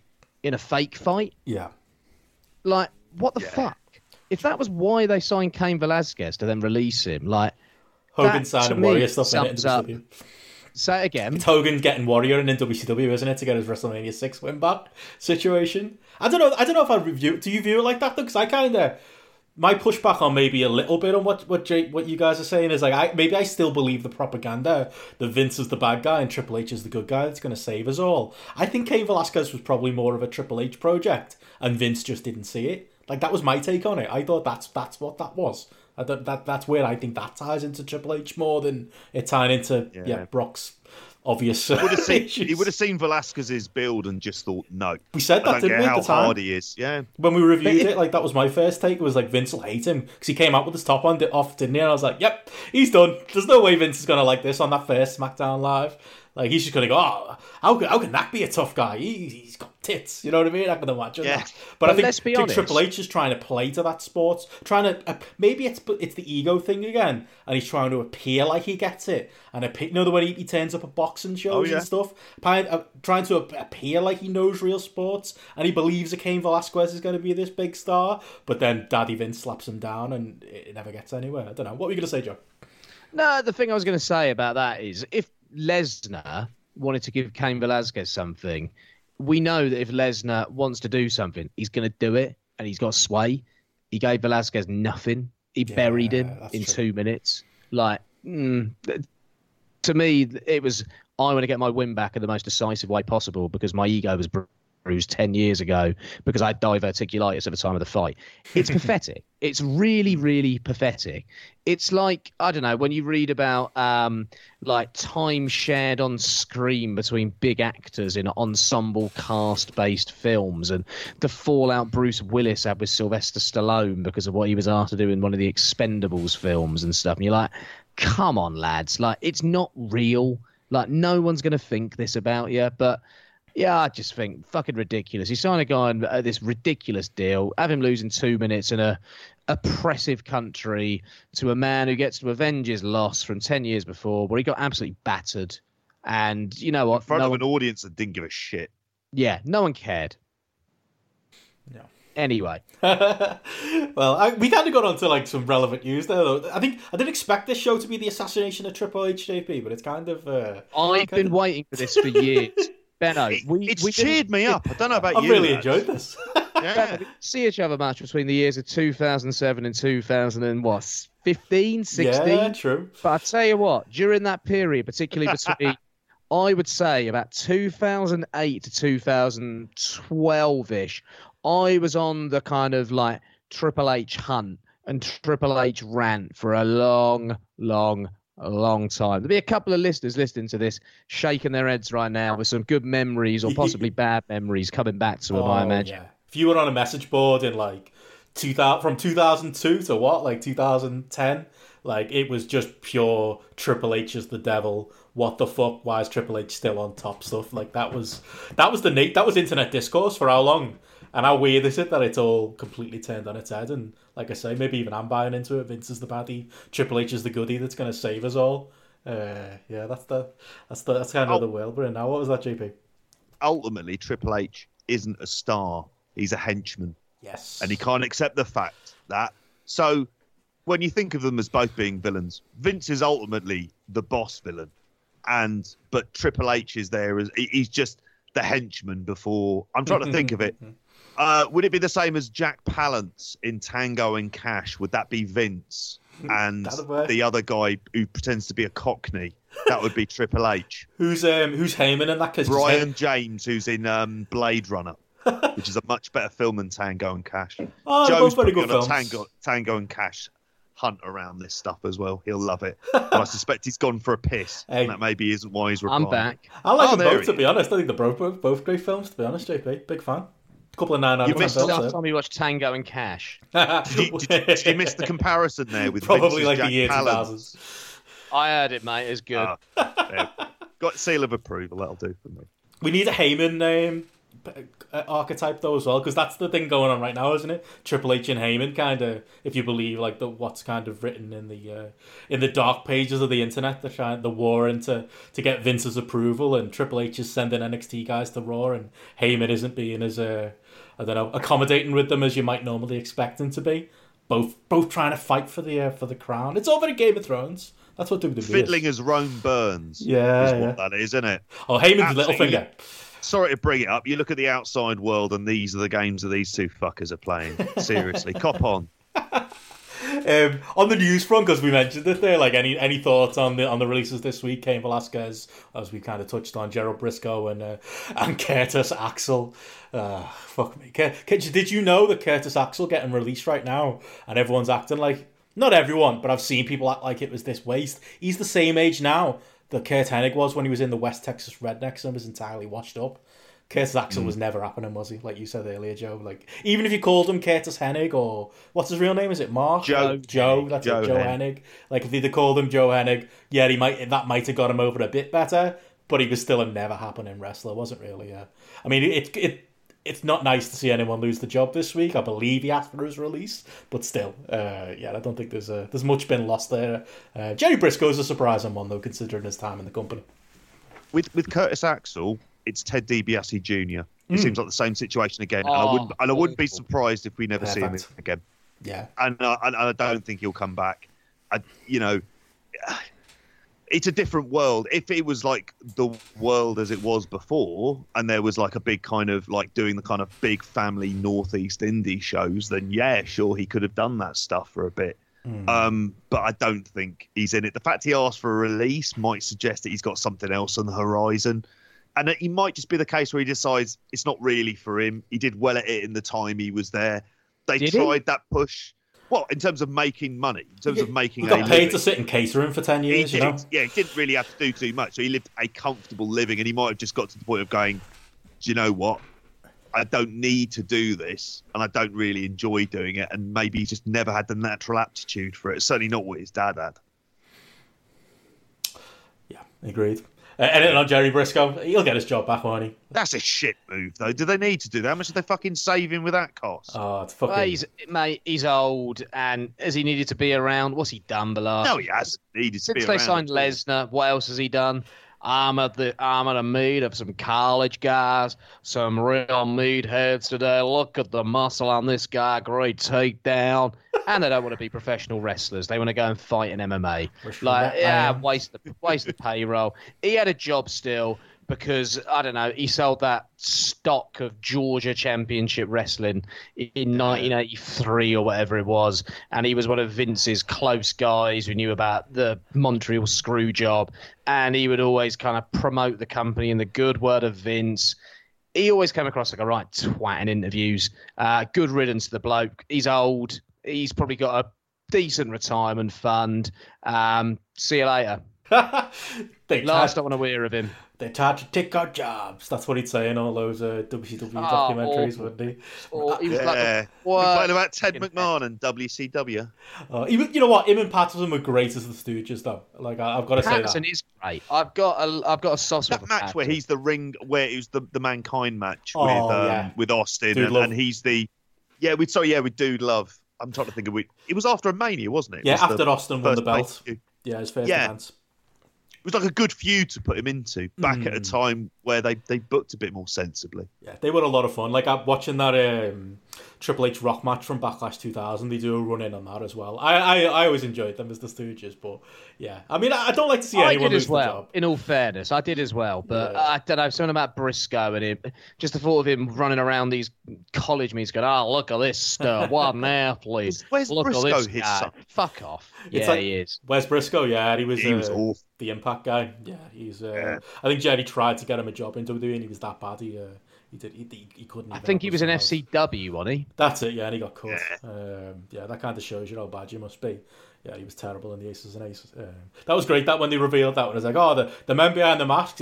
It's Garrett Bischoff and Wes Briscoe. Yeah. Like, I remember, I was in the crowd for that. I was at the Manchester show, the Impact show with the big cage match. I enjoyed the story overall, but that was like, yeah, fucking fart in church as far as a reveal goes. Oh yeah, drunk Ken Anderson. Happy days. Simpler times. Oh, definitely. I suppose while we're on a WWE slagging kick, Joe, I believe as you mentioned earlier, you watched some Scottish Bollocks this week. I don't know if you've got any thoughts on the Scottish Bollocks that you happened to watch this week. Why did you watch this? What did you watch? What was it? Oh my God! Right, so I saw on the front page of the Wrestling Observer website that something about NXT UK or Scottish Round Table. Was like, what the fuck is this? Had a look. Was like, who came up with this?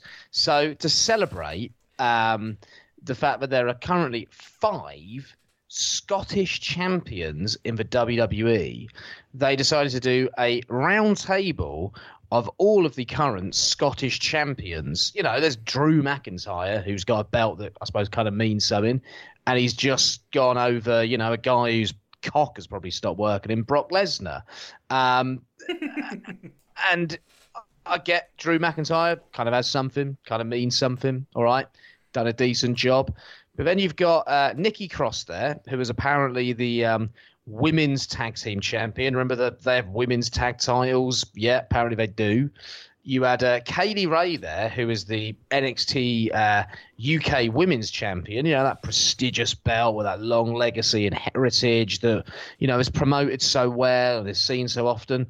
And then you had the excellent Gallus in Wolfgang and Mark Coffey as the NXT UK tag team champions, who were also featured. So I'm not going to lie, I thought I've not really watched any wrestling this week.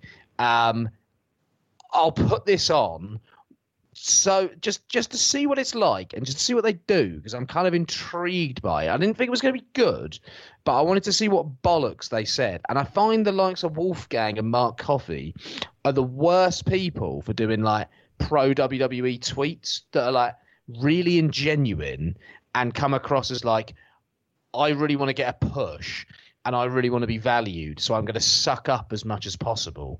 So I gave it a little watch, and I've got to say, this is one of the worst things I think the company have ever produced. It was absolutely fucking awful.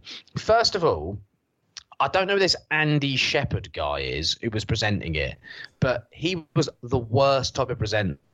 He felt like one of those Mark journalists, Benno, that you're always kicking off about. Who constantly post their, I don't know, interview with Charlotte on top of a bus or something, like 10 times over the year, and you know they can't believe they got an interview with Charlotte like in December when they interviewed her in March or whatever. 9 months later they're still going on about it, right? He felt like one of those guys who sucked up enough to get a job. He looked like he's a guy who'd been to a few Sky Sports casting calls before when they're looking for new presenters, and he didn't quite make the grade, but he got in here after a bit of Mark journalism, and it was like an English version of basically those shite American commentators, half of whom I've forgotten the names of because they're just, you know, the same robotic voice over and over. Apparently this Andy Shepherd guy is the commentator for NXT UK. I wouldn't know. Is he any good, Benno? He's an NXT UK commentator, mate. He's a WWE commentator, mate. He's a man who has a voice. British, who looks like all of Tom the other men. Phillips. Yeah. That's a good way of putting it. He's got a British accent on the normal WWE garbage commentary. I've no idea idea on what his background was, but I've got a good idea that he definitely went to Sky and BT casting calls, and he might have done like a bit of, there's like shopping channels, like a bit of QVC and stuff. I could see him turn up on one of them as well, just for, pay the bills occasionally. So this guy is just awful. I was watching this thinking, right, why is Drew McIntyre here? Like, what's he doing here? Like, would Lesnar do this? Like, would half the champions they've had in the last however long do this sort of show? Like, what is this, right? Then it starts off and you've got, like, this twat Andy Shepherd talking about how the Scottish champions have made WWE their kingdom. You're like, what kingdom? Like, what are you talking about? Like, I was thinking, what is my kingdom?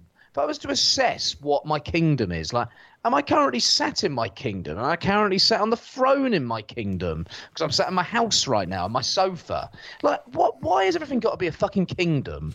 Why does everything have to go into, like, building something that you can, like, look at in your universe, or the WWE universe, as your kingdom? What does that even mean, ultimately, right?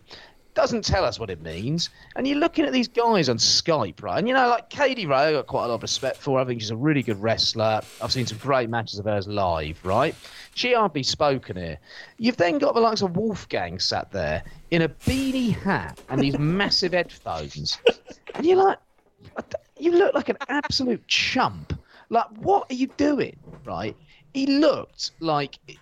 to me, he looked like he was like some Eddie Stobart trucker who had been like out on a night shift. He looked fucking knackered, and he'd come back home after a long shift to play a bit of Call of Duty, and he was playing a bit online, and he was wanting to take a bit of aggression out. And he was there touting the worst stuff you can imagine, right? Like, all of this stuff about, like, oh, it's a dream, oh, it's a dream, oh, it's a dream. The amount of times I had the term dream, like, I was thinking to myself, right, it's not, like, this is more Dream Baby Dream by Suicide than it is I Never Had a Dream Come True by S Club 7. That's what I was thinking watching this. And then I had I Never Had a Dream Come True by S Club 7 going through my head for the rest of the bloody... Do you remember that song? I never had a dream come true until the day that I found you. Well, I think we're now going to hear at the end of this podcast, that's for sure. And I was thinking, was the day that Wolfgang's dream come true, the day that he signed a WWE contract for $16,000 a year? Because Eddie Stobart probably would have paid him more, and that wouldn't have been his dream. Like, if your dream was this, then to appear on a bloody web link during a global pandemic while in your beanie hat, sat in your living room, then fucking hell. Like you said before, Ben, I've had better dreams. Yeah. Like, seriously. And it got me thinking, right? Like, League One football players, League Two football players, do they walk around all day going, oh my God, I just can't believe I'm a professional football player. I fulfilled my dream by playing football in League Two for, I don't know, Accrington Stanley, right? Because I don't think they do that. I think they probably think, okay, it's quite a privilege I've got here that I can play football for a living, I'm doing all right, and I'm earning a decent living. I imagine that's the thought process. With these lot, it has to just be, it's a dream. It's a dream. It's a dream. It's a dream. And I'm thinking, I wish I wasn't a fucking dream, because this is absolutely awful. And when does it stop being a dream? Like, when does it stop being a dream? Why is this still a dream? Why is this rubbish their dream at the end of the day? I understand that they came into wrestling. I understand they wanted to be wrestlers for a living. But did they want to be wrestlers in, like, the 8th tier of WWE? And talk about it as a dream constantly. I was thinking to myself, like, if you're an actor, right, you probably go into acting not wanting to have a walk-on role in The Bill, or not wanting to have a walk-on role in Law and Order or something over in the US. Now, when someone gets a SAG card, are they like, oh my God, fulfillment of a dream? Do they go around touting their fucking SAG card as their penis extension constantly, talking about what a dream they fulfilled as they're working in bloody Denny's picking up tips while going to casting calls each day and getting rejections? Like, what the fuck is this? And why is this a dream? You've then got Nikki Cross there, who comes across like a fucking idiot. She thought that, Right, she thought that Scotland had a population of 20 million. She was amazed when she found out that Scotland had a population of 5 million. So they start using the statistic of, oh, well, there are 5 Scottish champions here. So that means that 1 in every million Scots is a WWE champion. You're thinking, oh, fuck off. Like, who's coming up with this shite? Like, what a rubbish statistic that is. And look at 4 of the belts. They're 4 nothing belts. That mean nothing, that no one knows exist, and no one gives any semblance of a shit about unless you're Jim Smallman, Glenn Joseph, or John Briley, who are constantly going to bed at night dreaming about NXT UK and convincing themselves that this is all great and this is all awesome and we've really made the scene better here, when you fucking haven't. Then you get this rubbish about Wolfgang and, I'm going to bring a pay-per-view to Scotland at some point. And you're like, all right, that's cool. That's your dream as well, is it? And then Drew McIntyre starts talking about how when a pay-per-view comes to Scotland, he's going to get an open-top bus to drive from the top of Scotland right through the UK so they can celebrate getting a pay-per-view. And you're like, what? Like, what does that mean? And who's going to be there? Like, at the moment, if you're doing that during a global pandemic, you're not going to be seeing many people, and not many people are on buses. And you're going to have to sit 2 meters apart from each other on the fucking bus in the first place. Like, why would you get this bus? What would you do, like, on this bus? It sounds to me like it's going to be the Lex Express in the UK. And the Lex Express was a fucking disaster, wasn't it? So maybe have a think through that one, Drew. And then Wolfgang's talking about, it'll sell out immediately. They all want a Hampton Park as well. So thinking, site of so many great memories in Scottish football, because the Scottish national team have been doing so well the last 22 years, haven't they, since they last qualified for a World Cup. I mean, I was thinking, you know what? There's a comparison that came to my mind. Like, years ago, I read this really funny article about how you can correlate the fall in Scottish football talent with the rise in sales and popularity of the deep-fried Mars bar in Scotland. It was great. And it's true, because let's think about what Scotland produced for us in the last 22 years. Darren Fletcher, Andy Robertson. I'm struggling. Really, I'm struggling. They had to call up like Nigel Quasi when he was playing for Saints as an international. They had to naturalise him. Fucking hell. I mean, I was thinking to myself, Scottish wrestling never had a good period. Scottish wrestling kind of started when sales of a deep-fried Mars bar were through the roof. No wonder it's fucking shit, and no wonder it's remained shit, and no wonder these lot are fucking awful. Like, it was just terrible. Like, I'm so glad I showered, I dried myself, I cleaned the kitchen, and I put some stuff away in the front room while I watched this for 25 minutes, because it killed some time and it reminded me why NXT UK and Scottish talent in wrestling, other than Kaylee Ray and Drew McIntyre, are fucking awful and are absolute marks for WWE and marks for himself, and are the worst type of talents. And you know what?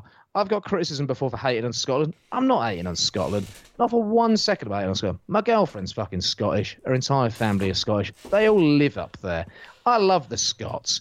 But for me, I'm watching this and I'm thinking, this lot, they're not Renton, they're not Sick Boy, they're not Spud, and they're not fucking Begbie. They're fucking shit. That's what they are. Honestly, it was so bad. There was also a bit where they're talking about, NXT UK has really changed the landscape of wrestling in the UK. Oh. How has it changed the landscape? And they're all there going about how it's better. I'm thinking, how's it changed the fucking landscape? It's fucking killed the landscape. That's what it's done. It's like a fucking holocaust of the landscape of wrestling in this country. That's what it fucking is. Oh, sorry. That's fair enough. All right. I made up you watched it. I tell you what. Yeah. 25 minutes. It was like 47. You have a pop of me for torturing myself. This is the ultimate in this. Go ahead, JP. Go on. Yeah, exactly. Did you watch it, JP? Because you watch a lot of shit usually. I did not. I had no interest. When he said you were watching it, I was like, is he? And I thought it's your masochistic thing that you'll find yourself coming back to. Any interviews they do like that, astonishing. Well, we're all glad you did. Yeah, Yeah, exactly. Hey, they got some It's great always music. worth it. Scotland put some great music out, Joe. You know, we've always got to say that. You know, a lot of my favourite bands are Scottish. Simple Minds, Yeah, there you go. For me, Yeah. Errors, Remember. Lots of good stuff. Twilight the Side. Proclaimers. Yeah. Shame about wrestlers and football players in the last 20 or so years, isn't it, though? Yeah, they also put out Gallus. That's the other thing, isn't it, Jacob? I'll say, as someone who Exactly. watches a lot of under 21 football, there's some decent Scottish under 21s, but I'll save that for another time. No, I'm interested to hear this at some point. I hope there are some good under 21s, mate. I don't think it's the rise of, the health food scene in Scotland, possibly, and the banishment of the deep fried Mars bar, possibly. My favourite thing How is much like, trouble are we getting over this? oh, downloads. I mean, to be fair, most the people who will hate that one have gotten this far anyway. We got on the BWE feed on iTunes. We haven't got many reviews, and one of the reviews is somebody saying they're never going to listen again because we had that racist Will Cooling on who had to go with the Scots. So I'm expecting similar feedback on iTunes. Fingers crossed. Racist. I know. Like, isn't that kind of offensive to actual cases of It's racism? real racism. Yep. The other favourite thing is that NXT UK, if you believe the rumours, is heavily influenced, if not outright booked by Shawn Michaels. Why does Shawn Michaels like Gallus? What does Shawn Michaels see in Gallus that makes him think they're the guys? Is it his fault? Is it him? Fuck it out. Is his talent and booking ability sort of inverse to his actual wrestling Not all talent? players should be managers, JP. I think that's the lesson we've learned. It's like making Gaz a manager of Kettering. It is. And I knew the bloke who owned it, he was an arsehole at the time. That fella. He was at university for less than a year and he fucked off. Didn't like me because I liked Arsenal. So I was an Arsenal fan. He was a Spurs fan. And I was like, most of my mates are Spurs fan. Grew up in the fucking area, for God's sakes. But yeah, it really is. Putting him in charge of NXT UK, it feels like Gaza. Or at best, Brian Robson. JP, can I ask a question? Go on. So it was a North London man who was an Arsenal fan, right? If you got to play for Barnet, would you be like, oh my God, I'm living my dream? No, I'm quite fond of Barnet, but no. But would you run around going, oh my God, I'm living my dream? It's Paul Furlong. What you would be trying to do normally is aspire to play at a higher level and work your way up. But unfortunately, there's like, if it was WWE booking the Football League, they'd have glass ceilings when it came to promotion and just went, no, we're not bringing anyone up this year. It's like and then they just bring up the team that's in 13th because they've got some big lads on the team. They like that. some big That's what it fuckers. is.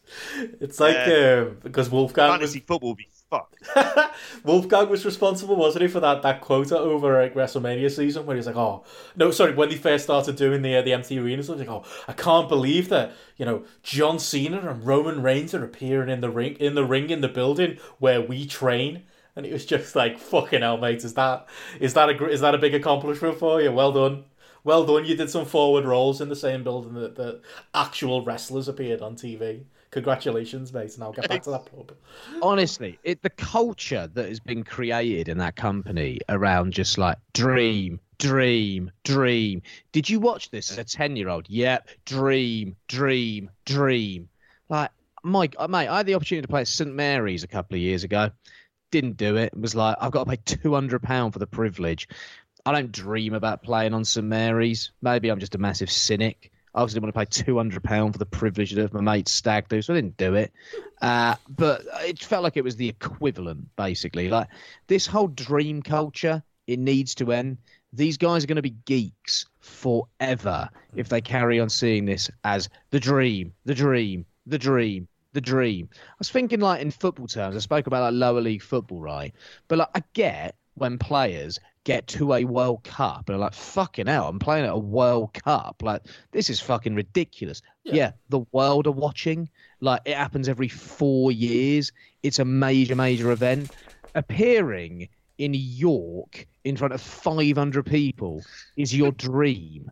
Fuck me. Getting to shake Shawn Michaels' hand is your dream. Jesus Christ. Like, I've shaken Shawn Michaels' hand. I was quite nervous when I did it. I was also 19 when it happened. Like, people grow up. It's like these lot are like permanently children when it comes to, oh my God, a Silvervision video. I watched you on there when I was 7. Yeah? Yeah. Get on with it. That's what It's you amazing say. how much like childhood ends up influencing a lot of this stuff, isn't it? What people grow up. Well, that's okay for fans, isn't it? That's okay for That's fine to be a fan, yeah. when I met Kevin Nash, Scott Hall, and X-Pac at their signing, shook their hands, got them to sign some of my 1996 VHSs, got a great photo with them. Probably mentioned to them like a couple of my favourite memories. You know why I did that? Because I'm a fan.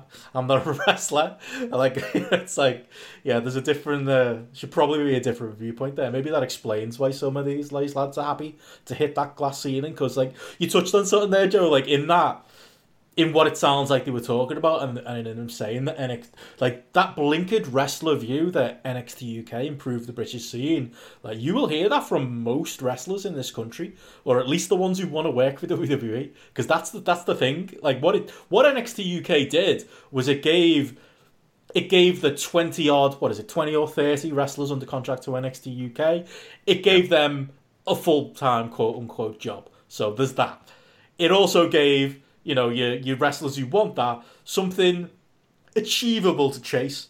Whether that's like I've said many times, you'll probably get better dreams if your dream is to get a 20k NXT UK deal. But I kind of see it as, okay, there's an attainable full-time goal in wrestling. Okay, yeah, maybe NXT UK turning up. There was a bump in the amount of people turning up at wrestling schools. But what wrestlers miss, and what it sounds like they miss, in this documentary, and like the Scottish NXT UK guys talking about it, what they miss is the absolute devastation to the scene that we can all see very, very, very clearly. We can all see how fucking different British wrestling was last year compared to, say, 2017. And it's obvious to us. And it's worse for fans. It's worse as far as like promotions running, how many promotions shut down in the last year or so. It's worse from like a worldwide point of view. The world is not watching British wrestling anymore. But the point is, it's good for the 20 people who got a 20k a year job, so we should all shut up and, things are great, and therefore, they're living their dream and everything's fine. That is it doesn't surprise me they'd say that, because that is the blinkered wrestler view that I experience when I speak to some of the wrestlers up here in the Northwest who genuinely think like that as well. That's just wrestlers for you, and that's just NXT UK is a good thing. Like, they'll learn. History will teach them. We'll all find out in a couple of years. They'll all find out. Do you think they're just fooling themselves, though? Do you think they've got to tell themselves that to feel secure? It's like the three mates, isn't it? They've got to tell themselves that they're doing a good thing for BritRes, because if they look in the mirror and realise what they've actually done to BritRes, they should be fucking ashamed of themselves. Yeah, but I mean, like these lands of the Northwest you're saying about as well there, Benno. Yeah, maybe. Yeah, maybe. And I think, that they are looking at it as, and the people I maybe speaking of are people who probably were never going to make it to proper WWE anyway. So a 20k a year job being a full-time wrestler, despite the fact it's in the most neutered brand of all time, is something of a goal to them. I think that's what it is. Like the people who turned up at a ballot box in 2015 and went, Tories because of the economy, the Labour Party wrecked it. Yeah. Those sort of people, without like actually challenging those 2008 based narratives. Yeah, and come on, like that. Labour caused the worldwide recession. I know, mate. Know that. I was going to say, Jake, I need to accept that at this point. They influenced the housing market. It's their fault. And we're responsible for the 5 years of austerity, now 10 years that, was experienced at that point in time. But, Tories are all right with the economy. Anyway, sorry. I think there's a better, more apt comparison than Tories and NXT UK, but what are you going to do? It's like we talked before we recorded that I talked about at BW this week. We reviewed that Riptide show. I love that main event, and when we get into what we watched this week, I am going to reiterate some of my points about that main event, but watching Travis Banks on that show was so sad.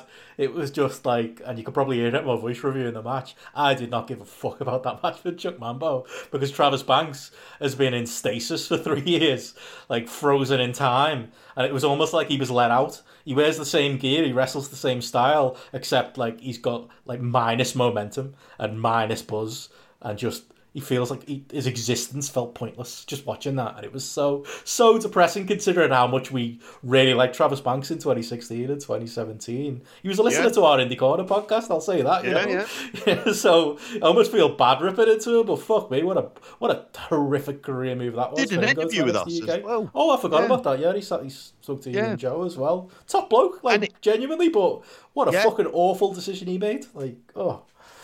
Oh, when you think of what the New Japan, junior scene would have been like, and the chance for him to be there, and being from a part of the world that they've always targeted as well, or certainly are now in terms of Australasia and the Greater Oceania area.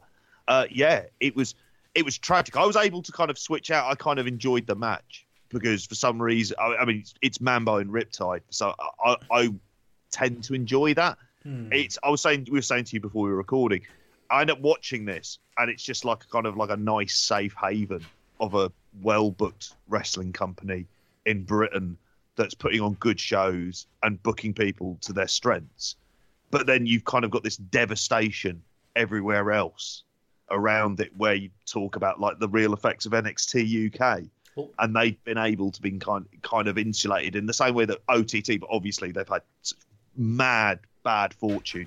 We didn't get a chance to talk about their them having their training centre closed down from some arsehole landlord as well, and the shittiness about that. So they've had the bad luck in that regard. And then, but seeing him here, I kind of see what you mean in terms of just the sadness of the stuff that we saw him do, and being there when he won Super Strong Style. And he had that. It was Tyler Bate in the final, wasn't it? Yeah. Remember that? That feels like a bygone era. Yeah. Feels like being at Fight Club Pro, first time I went to that, when he won. I beat Pete Dunne for the belt. Pete Dunne. Show you went. Stood up the ladders, and it was awesome. Oh, yeah. It was a great year. It was 2017, and Travis Banks felt like he had all sorts of upward momentum. I'll be honest, Beto. When I was listening to BWE, you guys, good podcast. When you guys got onto the, I was enjoying hearing about Jamesy's mint bush and all that. And when you got onto the Riptide bit, I'm not going to lie, I was kind of like, oh, fucking hell, British wrestling. Like, this is still a thing, isn't it? Like, oh, can this go away? And I know that's awful. That's a terrible attitude. But that's how I feel. And NXT UK and what's gone on at Progress, because it's the most prominent stuff, is kind of like soured me on British wrestling generally.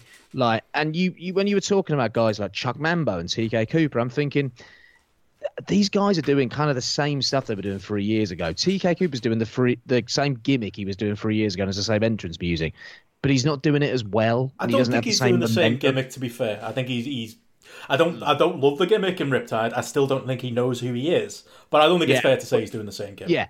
But I think he's been lost for a long time. That's kind of what I'm getting at, if anything. Yeah. And I think Riptide do some great stuff. I'm not going to lie, I think in terms of their branding, production, majorly impressive company. And if you're going to go and see a British... But they send out screener copies? Yeah. Because they want their stuff to be reviewed and are willing to kind of be open-minded and accept sort of positives and negatives.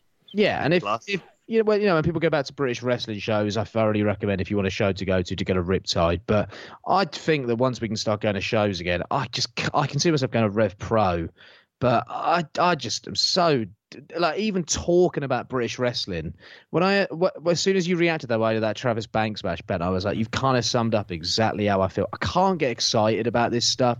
I can't get interested about it. And I sound so downbeat and almost depressed on this podcast. Trust me, I'm not. I'm in a good mood, and I've had a good week, like I said. And I had a cracking day today as well. You got to chat to us. Exactly, mate. Always, not maybe one of the highlights of my day. I've had a few good highlights today. The walk was cracking, and I tell you who are still doing business at the moment, Eddie Stobart, because their trucks went by me on the road, and I was thinking, Wolfgang, that's what he should do. Probably earned a few quid more as well. But I'm so down on just even the thought of British wrestling. I think the name Chuck Mambo comes into my head, and there's a shudder. And that's nothing against him, and it's not because he's bad, but it just feels like the entire scene is in this weird stasis, and there's almost like a ceiling for the likes of Mambo at this point because of what has gone on with NXT UK. It feels like that's the next natural career move, and there's nothing else. And I just no interest there at the moment. I was going to say, I alluded to it at the start of our review on BWE, because I had plenty of positive to say about the show overall. It was an easy 2-hour watch. I thought the main event was brilliant. I'll mention that in a minute. But I did say at the start, like, my one big thing that kind of watching it, I felt was, this is a local British indie who are presented really well, who are booked really well. Is there an appetite nationally to watch this? Is there a scenario where Riptide are a highly profitable wrestling company, because they deserve it with all the work they put in and how good it is, as far as doing what they do with the pieces that they have. But I think there's a lot of people who feel like you, Joe. I think Joe, this podcast doesn't exist without BritRes, does it? We were a BritRes podcast. No, We were not at all. That's the reason we're sat here. The fact that. But there was a thriving scene that was great. It had lots of upward mobility, lots of upward momentum. It felt like it was going somewhere. Good shows on most weekends. Yeah, we didn't know where it was going. There was a really good vibe around the scene as well. Wrestlers were very upbeat. Promoters were very upbeat. And then, unfortunately, the company that have to be wrestling, because wrestling can't be wrestling without them having their say, came and wrecked it all. And it's affected my entire view of the entire landscape, unfortunately. I think what saddens... If that can happen to you, it can happen to anyone. What was that, Major JP? I was going to say, imagine if there was like an AEW around at that point in time, and obviously if there wasn't a coronavirus and there was another alternative stateside that they could kind of go to, and that there was more possibility of them getting used in prominent positions. And that didn't necessarily exist. New Japan are very strict about the gaijin that they bring in, and Ring of Honor at that point in time inexplicably decided to ignore every good independent wrestler on the world around 2017, even though there were loads out there. And now Marty Scurll wants to kind of rebrand it with good wrestling, and it's just like, sorry, mate, that time has pretty much come and gone for Ring of Honor to claim to be that company and get that kind of talent. You're going to have to be a bit more upbeat, and you can't. Putting on great wrestling isn't going to cut the mustard, and you're not going to be able to do that anyway. No, I mean, on the BritRes thing, I'd say there's an argument of people will push back on us and say it's not all NXT UK. A lot of it top ends. We lost Ospreay, we lost Marty, we lost Zack Sabre Jr. full time. For good reason though. They went, like you said, if there was an AEW equivalent at that time, no one would have got mad about any of those top guys disappearing to AEW. It was the hoovering up of all the mid-level guys, and the fact that what is left behind is the pieces for your TK Coopers, your Chuck Mambos, to have to kind of scrape together and try and be pushed to a level that maybe they weren't ready for, or not even be pushed really, not be the guys that were available. And get used badly by the companies that were using them anyway. There was I think it's hard. I think for me, it's not so much the top guys getting taken by NXT UK. It's the middle level, it's the upper middle level. Yeah, it's the overall, and it's the cooling off of Progress indirectly or directly, I suppose, if you want to look at it as like a lead and promotion, and the direct cooling off of Rev Pro that Andy Quilden has some responsibility for as far as booking goes, but a lot of responsibility falls on NXT UK pulling his guys with no notice either, and that. But for someone like you, Joe, to be out of BritRes entirely, to the point where even if we find a hidden gem like a Riptide show in 2020, that doesn't pique your interest. I think that does say everything, because overall, our review on BW, I was so positive. It was good to watch it, JP, and kind of watch it in, I knew your review because I was sat on the podcast with you and I heard how positive you were about it, and I was like, I'll watch it, I'll get to it, not feeling particularly motivated to watch modern wrestling right now, especially fair to say, modern BritRes. And then I watched it, and to be fair, it made me watching that main event was the most excited I've been about BritRes in about 3 years. And I think that probably goes to Joe's point as well. Maybe 3 years has pushed it, but at least in a year. I watched that Spike Trivet Jordan Breaks match, hearing you talk about it on our podcast, I still wasn't ready for it. Hearing Will talk about it, I think he was quite critical about the length, which was, a minor issue for me. First 10 minutes of it, I was feeling like it was going a bit long. Especially, but then again, it's a 2-hour show. If your main event can't go long on a 2-hour show, what can? I can live with that. But then it just got so good for me. It just got Spike Trivet, as I raved about there on that podcast. If people didn't listen to that or haven't seen this show, he really, really showed me something at that main event. He was, as far as controlling a room and, his incredible promo before it, the work in the match itself, just his entrance, his general presentation in Riptide, and just how he carries himself in Riptide, genuinely carries himself like a big time star. I could understand maybe a Joe not being convinced by this passionate talk about a Spike Trivet at this point in BritRes fandom, but genuinely, you might not see it elsewhere, but he was so good in that main event. He was just, again, James, you went on about how great he was selling his arm and all of the the intricacies of his work in the match itself. Well, for me, I was mainly in awe of just how much he controlled that crowd and how great he was at just controlling the emotions of every person out of the building opposite a great underdog babyface like Jordan Briggs. I'm not saying Britt Rez is coming back based on watching this, and obviously I'm not even can't be unfortunately confident of when Riptide will be coming back, but it did give me at least some hope in a very, very negative Brit Res landscape this last year. God help me, JP, I do a Brit Res podcast every 2 weeks still. It can be a struggle sometimes. Jamesy and Martin will tell you that too, to find stuff we're excited to talk about in the year 2020, never mind before all this pandemic. But that for a brief moment, genuinely, and maybe it's the magic of Riptide, and it's also just how good Spike Trevay was, I was actually kind of excited about something in Brit Res for once. Yeah. I tell you what, though, for me, Benno, I get it, and I'm glad Spike Trevay's improved, and I've always felt Riptide have done a really good job at presenting him as a wrestler, and he's someone who I've often bashed, and that's based on like progress stuff. Yeah. And I think for me, the problem is of a lot of this is Progress with a standard bearer. They were the biggest company in the UK, and they took so little care of that next group of talent that were coming through. All of that talent, the TK Coopers, the Chuck Mambas, the Spike Trevay's again, bought into Progress in a big way. They bought into the idea of Progress. Like me and JP talking to TK Cooper about how shite Progress were booking him, how unfair it was, and him going, "Oh no, there's a long-term plan." It's like, there wasn't, was there, mate? And if there was, they fucked you. Yeah. And it's the fact that Progress killed those guys. They killed them off.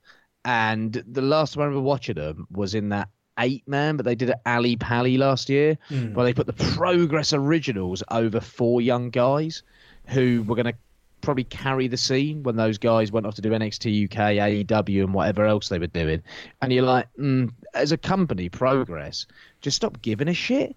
And for me, they damaged these guys long term to the point I don't want to watch them. I don't want to see them because they represent, in my mind personally, this kind of like really bad era and period of Brit Rest that kind of came as the boom was kind of tailing off, if anything. And this is a personal thing. If you enjoy that stuff and you can still watch them and you can separate that, fair play to you. Unfortunately, I can't. Understandable. I can see it.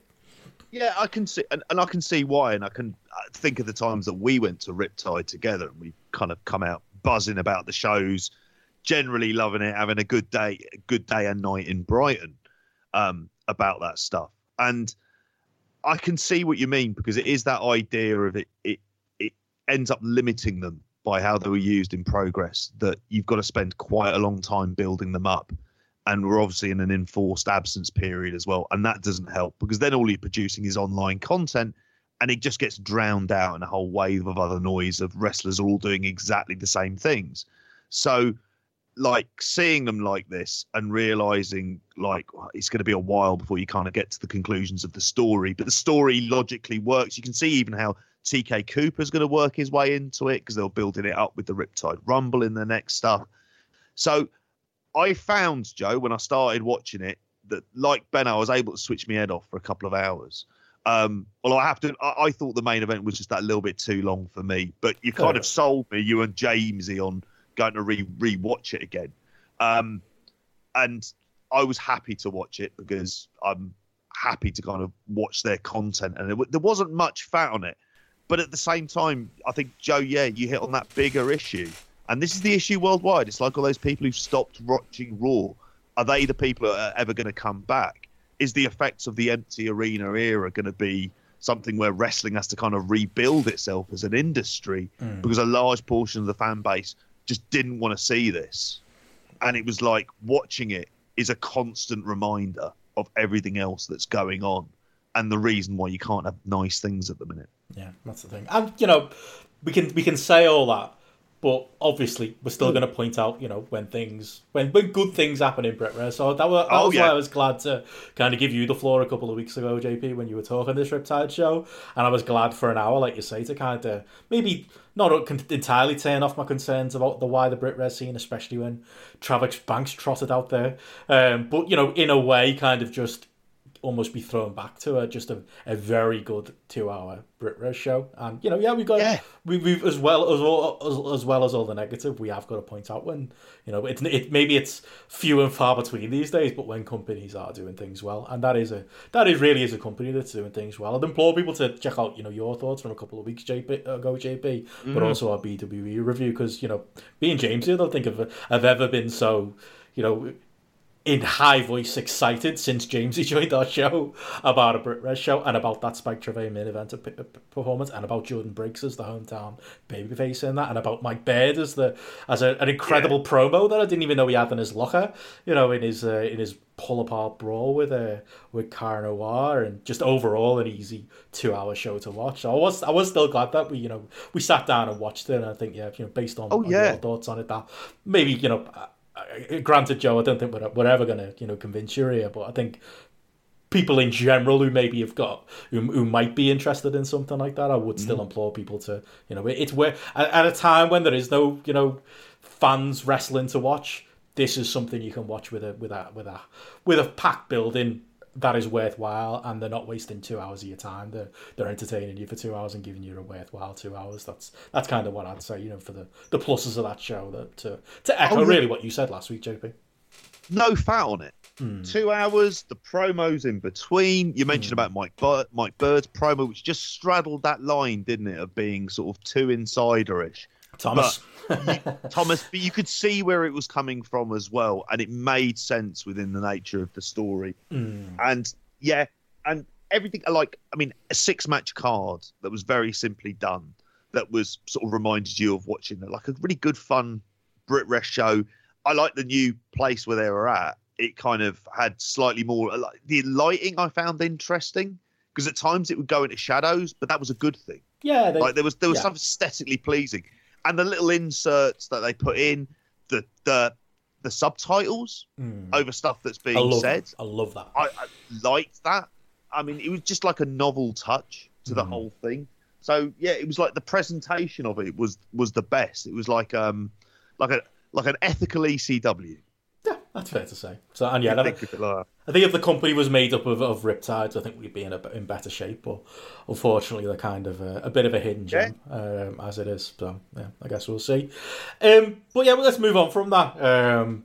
We should probably talk a little bit about Dark Side of the Ring from this week. I know you were chomping at the bit to talk about it, JP. I know you've seen it as well, Joe. The Dr. D. David Schultz episode. Back on form, Dark Side of the Ring this week. I would definitely say. Where does this rank for you two in the series so far? I thought it was the second best after the Benoit one. Yeah, I think that's fair. I enjoyed the New Jack one as a pure entertainment value, but I didn't think it was a very good documentary. So probably above that. I was a big fan of Dr. D. Dave Schultz. I thought he was really entertaining and a real presence. For me, I was watching, I was thinking, this guy's a good version of Sid. This guy is what Sid should have been.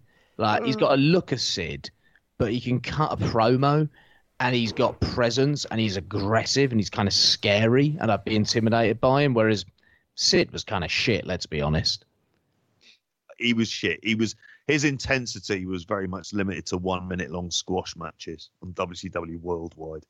That's when Sid was absolutely at his best. I loved this episode, and I thought it'd be the one I'd be least interested in. We might have said that on the previous week after the Dino Bravo. Just thinking, this one just seems like it's a bit of a filler episode as much as anything else. He slaps John Stossel. What else? We'd all heard about it at various points. I was surprised that the Vader Q8 slap never came up at any point as well. I would have thought that would have been kind of ideal for that. No? So,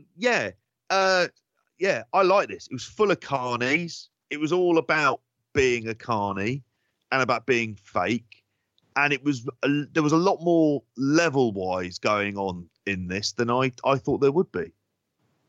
So for me, I just enjoyed seeing him, and I enjoyed the stuff with Stossel. And I think it would have been a great coup if they could have got Stossel and Schultz in a room together. That would have really topped it off for me. It's probably quite hard to pull off. But you're watching it and you're thinking, right, Stossel is as much of a carny as Schultz is. Yeah. It's like Battle of the Carnies. Like Stossel's, got a legitimate media job. I know what 20 for 20 is. It's a well-known program if you sort of follow the media, I suppose, and sort of it's a little bit about American sort of documentaries and kind of current affairs stuff. And Stossel as a personality, I thought was a bit of a coup to actually get on the show in the first place. He's been on Fox News last few years. Yeah, I know. I've seen him on there before. He's a twat. He's a proper twat. All I'll say is fair play to him for getting 250 grand or whatever it was out of Vince. Yeah, that was a good move. But Schultz, I came out of it feeling kind of sorry for, because they sort of presented him as a bit of a sympathetic figure. Because I don't agree with him slapping Stossel, but I think Stossel deserved a good mouthful. Because what I didn't understand was what Stossel thought was going to be a big deal about this expose of wrestling being fake, because unless you're above the age of about 10, or sorry, below the age of about 10, it's fake. This is for an adult audience. What angle was he going for with it? He cited a study that said a third of wrestling fans, and then they had that one little bit of archive footage, and it was like, well, what the fuck is this? Didn't see anything from that study, did we? No, exactly. And it felt very, it felt really, it was like somebody turning up at a magician's and just going, this is bullshit. You can't really pull a rabbit out of a hat, and then just deciding to expose them. There's an element of kind of cognitive dissonance that goes on when you're watching wrestling. Mate, I don't like Tories, and I don't like rich people that lord their money over people or don't give a fuck about people. It'd be like me turning up at a polo game to prove that everyone who plays polo is a posh cunt. That's not an expose, is it? We all know that's true. Yeah. Just like I get it when they do things like like expose psychics. I particularly loathe that industry because it's about exploiting grief and it's horrible. But here, this is essentially about entertainment. So it really came down to what his opinion on that entertainment was. And a lot of people who didn't like wrestling throughout sort of the 80s, 90s and 2000s, there's a real visceral dislike to it, as if you're all idiots and you don't get it. And in this country, it's built on the idea of, well, the grannies in the front row at World of Sport believed it, therefore you all think like this. And it's something that's deeply frustrating because I don't get ballet, but I don't see the need to badmouth it at the same time. If I don't get it, then I don't get it. And that's fine. I don't have to get everything in the world. And I found that Stossel for a wrestling fan was so easily hateable because he kind of just that idea of this is so low culture that anyone who likes this, it just reflects badly on them, on a person, on you people. But then he appears on Fox News as a pundit. Exactly. Bit ironic, that, isn't it? He's on the news channel that is the work of all fucking works. Yeah. He's angry because he doesn't get it. Is really where a lot of the kind of motivation is.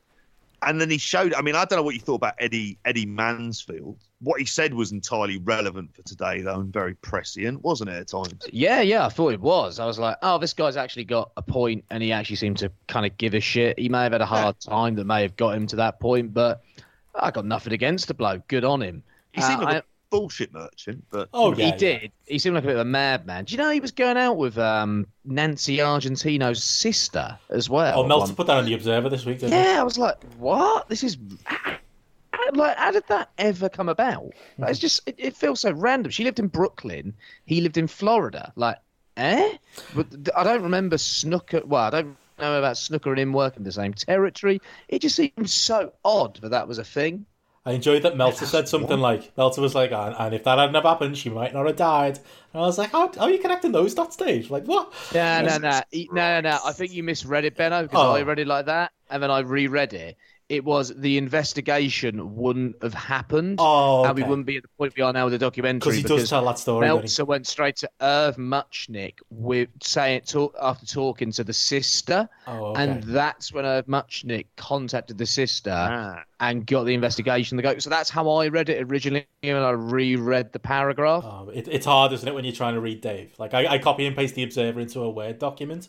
The amount of, like, grammatical and spelling things the Word document tries to correct when I'm trying to read the thing. You have got to be used to reading, like, the way, like, his sentences kind of all flow together and the way he sets things up. Yeah, maybe I did read that wrong, but yeah, it was still an interesting tidbit, though. And yeah, for me, it was an interesting story that I knew of course, the legend, but I can't say I'm not until, maybe in later life, and maybe the likes are now, where I'm maybe more willing to go back and watch stuff. Like, Dr. D. David Schultz wasn't somebody I knew a huge amount about. I didn't know a huge amount of his story. I thought in the documentary, he was still trying to work. I don't know if you kind of felt that, where he was saying things like, I'm the best wrestler in the world, and I was the best wrestler. Things like that. It's like, come on, mate. At least know your audience now in 2020. Like, I maybe have a feel for that. But maybe it's still the old world for him.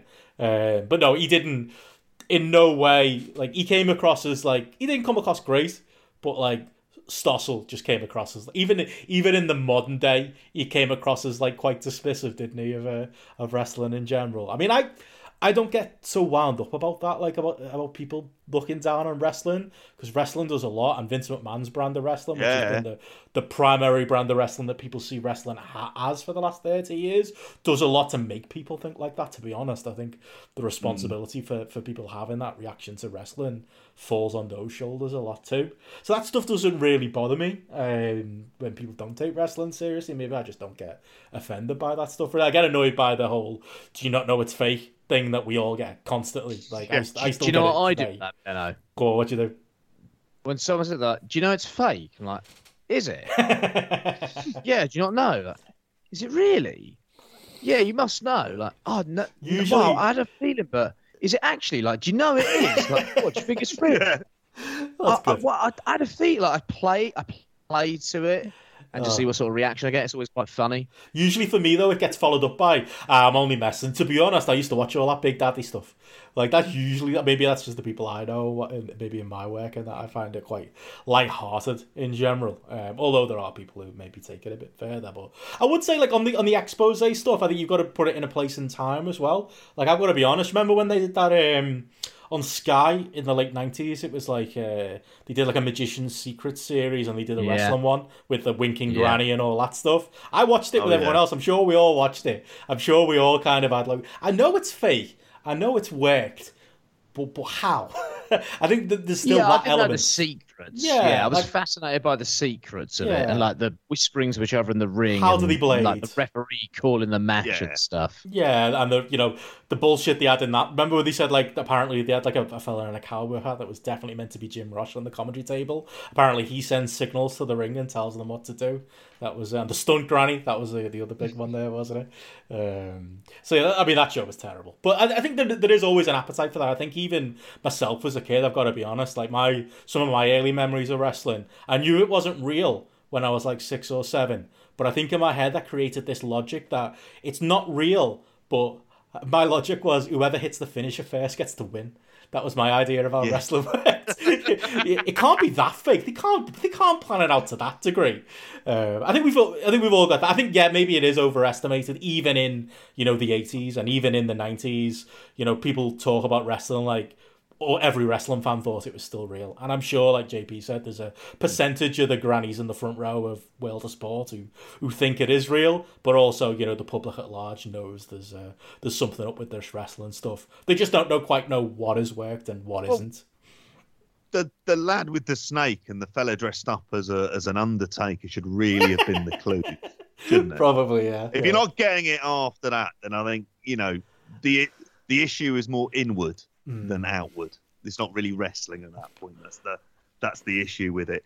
I found it funny that ultimately you always think about when people talk about like the business and we speak about NXT UK and all of these terms. He's the one who ultimately killed kayfabe in all of this. And all of these veterans who hate the idea of it, do you think any of them have ever gone up and gone, yeah, because you didn't want to be taxed at the rate the sports were, you basically lobbied one of the states, New Jersey, and then all the other commissions brought it in because they didn't want to lose the money from wrestling. That I think Oregon's only just recently done something about, and that's how they ended up running Portland, wasn't it? It was the first show they had back in ages. But yeah, it felt I don't know where I was going with that. Yeah, he killed it, and no one ever blames him for it. Yeah. And he's just like Trump, because it's all plausible deniability. He's never responsible, but he's always involved in you mentioned about like the terrible image of wrestling. Thinking of so much bad shit in wrestling that in some way he's linked to at this point. Yeah. And the only thing he ever takes ownership really of is beating WCW. That's the thing he never leaves on that. And yeah. And then he made it so silly through the style of wrestling that he wanted that it looked even faker at that point in time. And yet a lot of the veterans on the Legends deals, and do you think Greg Valentine's ever said this to him? No. Killed the fucking business, mate. That's what you did. No way would they say that. Cornette would rather blame Joey Ryan. Sheets and the internet smarks that are doing it, aren't they? It's the Young Bucks, mate, and Kenny Omega. That's really the fucking problem. It is. It's like Trump, blame the media rather than the actions that I actually do. Yeah. Any other thoughts on Dr. David Schultz in general as a wrestler? You guys more familiar with it than me? Because I've got to be honest, real blind spot. I've never seen a match. All I'd seen was the slap. That was all I knew about him. And then I watched a couple of matches from 1984 afterwards, and he was fine. Right. In that sort of 80s way. Had a bit of intensity. I was watching him thinking, you know what? He would have been all right in All Japan. If him and Hansen were tagging in a tag league in the mid-80s, and then he would have improved his game a little bit. I think he could have upped it a little bit if he wanted to give it a go, because he had something about him, and there was an intensity about him. Watched a match he had with Hogan, which Hogan was wearing like turquoise trunks. It's a bit weird. I'd never really seen a lot of 84 Hogan. I find that whole expansion period so odd to watch, because like you've got like dark arena, like kind of territory style wrestling still. As the companies expand and they're doing this sort of like pop cultural stuff. So I just find that transition period kind of fascinating whenever I see anything from it, because it's not like fully transitioned into the next era, but it's sort of on its way. So you've got like these weird, it's like watching the first series of The Simpsons when Homer's got like a different voice and Smithers has got a different, Smithers and Barney got different colour hair. So like seeing Homer in turquoise trunks and using a clothesline as a finisher and a leg drop to set up the clothesline, as we're like, oh, okay, this is weird. But yeah, he was all right in the ring, not too bad. Were you a fan, JP? It's really before my time, so he wouldn't have appeared on my radar until I was aware of the slap. Cracking promo though. Oh yeah, it was a good promo, and like you say, you look at his career trajectory as well. He was Dog the Bounty Hunter before there was a Dog the Bounty Hunter. I was watching it thinking, fuck Dog. They should have had Dr. D doing it instead. Oh yeah. Because they've done a series with him. Is it Steve Blackman? Sniffing coke and going, it's Dr. D, David Schultz. And he's having a line as he's putting bloody handcuffs on him. Isn't Steve Blackman a bounty hunter as well? Is it Steve Blackman? There's a wrestler like that who is. I'm sure it's him. It's a mad world where we still got bounty hunters, isn't it? I'd watch that series though, JP. Sounds like a sci-fi movie. Oh, how great was it watching Hogan choke out Richard Belzer as well as a another SVU fan? Never seen that. I didn't know anything about that. Oh my god, he drops him though, doesn't he? Like he proper lets him go, and he just could have killed him easy. Like that was horrible to watch. Hogan, mate, don't give a fuck about anyone but himself and his daughter, who he really fancies. Especially not his best mate, Dr. D, that he apparently used to live with. Exactly. Very quickly, I thought Cornette was good on this. He played wrestling historian Cornette, which is a much better version. I don't know, mate. He's still... But I think it's right up his alley, though, isn't it? Pretending the business got killed because kayfabe got broken. It's like, no, Jim, mate. You're like, if you counted up the shoot interviews over the last 20 years, you know whose name would appear the most? James E. Cornette. I don't know. But when he was pulling out the newspaper, the stuff that had gone on in New York, and I suppose this is where it falls into the category like the Dino Bravo, where it's covering ground that we're not all familiar with. That I was aware of Dino Bravo more really than I suppose than you guys were. But when it came to David Schultz, I didn't really have much of a clue. And that's probably where half of the fun on it. And a program that shits on Hogan and Vince, It I'm doesn't gonna shit be on down. Vince enough, I don't No. think. I think this series, I think the documentary makers have been a bit cowardly around the subject of Vince. And, I'm saying this at a time We'll see it where, with the Owen Hart one, won't we? I'm saying this at a time where, a lot of our recent podcasts have spoken quite negatively about Vince McMahon, and maybe, I'm not feeling too positive towards the bloke at the moment.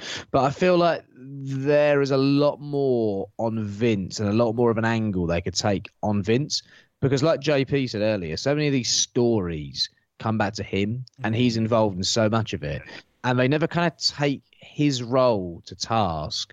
He got away scot-free in the snooker one. I think they could have gone further, possibly in the Benoit one and his role around that as well. The Owen one is going to be fascinating, I think, in terms of where they go with Vince, because I wonder whether they're afraid of possibly being sued or having some sort of claim put against them, so they don't go too hard on Vince, or they're maybe looking, I don't know, for a job opportunity there to some degree. I don't know. I'm just speculating. But yeah, there's a man who is, at the center of a lot of these stories, and I don't think he's got the rough ride that he should have done so far. I'm hoping, like JP says, that's coming in the own one, and maybe they're keeping it in the locker.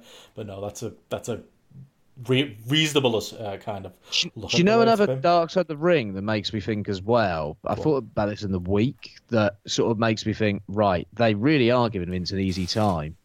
The steroid trial and Dr. George Zahorgi, to me, is like one of the most obvious episodes that you could do. There's so much there. And, Meltzer talks so much about that, and that, was it like George Costas or someone that he was on with Vince? I've seen the footage. No, it's Phil Donahue. That's it, sorry. When I bought a tape, when I bought Wrestling with Shadows, it had all the documentaries about, like, the steroid trial and, loads of...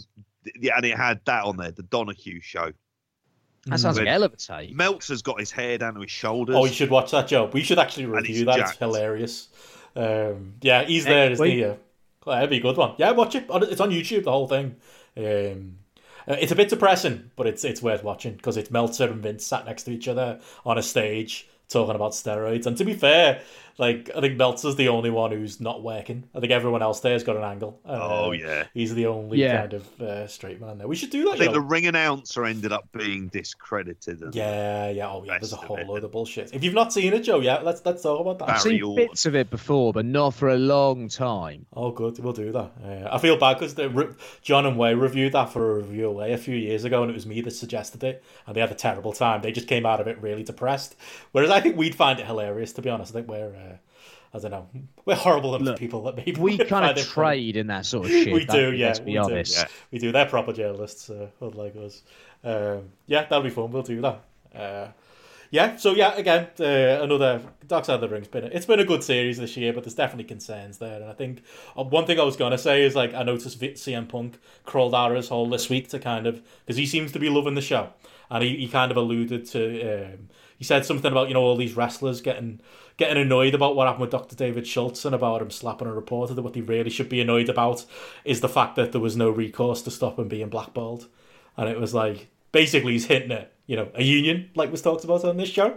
I kind of enjoyed that from CM Punk, but what I don't like from CM Punk is, as the WWE Fox analyst, the abject silence on anything to do with their releases, or they're sacking people in a pandemic, making people work in a pandemic, all of that stuff. Are they still doing that show during this? Yeah, still doing it. He's not been on it, to be fair. I wonder. Just via Skype. Yeah, I would. You would think the voice of the voiceless would have something to say, but yeah, maybe not. Maybe my. He's been voiceless for a hell of a long time now. At this point, it's disconcerting as a long-term fan, I would say. Very quickly then, before we go, because we've somehow gone 2.5 hours. Remember when we say we've got nothing to talk about, when our shows are always the longest. Oh, blame me for the political rant at the start. It's all right. It's all right. Very briefly, do we want to mention anything else we've been watching this week, and maybe we'll go into more detail next week. Not MLW. Does it have to come up? I'll sort it out in a line. MLW was on. I watched it. Yeah. There we go. Brilliant. Happy? Sorry, JP. Sorry. It's all right. We've got a reason to do a show next week now. Makes sense. Exactly. I suppose all the feedback we get about MLW and the demand for it and all that. It's fucking crazy, mate. I know. All those Twitter users, Joe, you just don't see them. Someone today was trying to get us to watch DDT.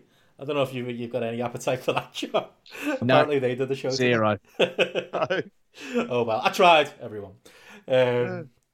Cool. Anything else you guys want to mention then? Nah. It is 1:30 I suppose. It is. It is. Very late. Other than some big news. We're going to be having another show on the network, aren't we, Benno? That's right, yeah. Basically, our good mate Jamesy, as you might have heard me allude to last week, is going to be. He's not leaving post, and it's not even a loan deal really. I think we're just going to share him. We're having Jamesy over on this network. Everyone's fans of James will be happy. He's going to be joining the network every month. Going forward is the plan. He's going to be doing a Match of the Month podcast where he talks about the best matches each month with a different guest each month. I'm going to be doing episode 1. I believe JP, you're going to be on quite soon after that as well. The idea is obviously in the pandemic with everything shut down, it is probably, as James will admit himself and as I will as the person who maybe first pitched this, maybe not the best idea to do a Match of the Month podcast right now. But what we're going to do is we're going to catch up on the year and we're going to talk. We're going to start with January. So me and Jamesy this coming week are going to talk about our favourite matches from January and compare that with the Grapple top 10 from January. It's Wrestle Kingdom month, feels like a lifetime ago, but that should be fun to catch up on and talk all that. I imagine, JP, it's going to be a very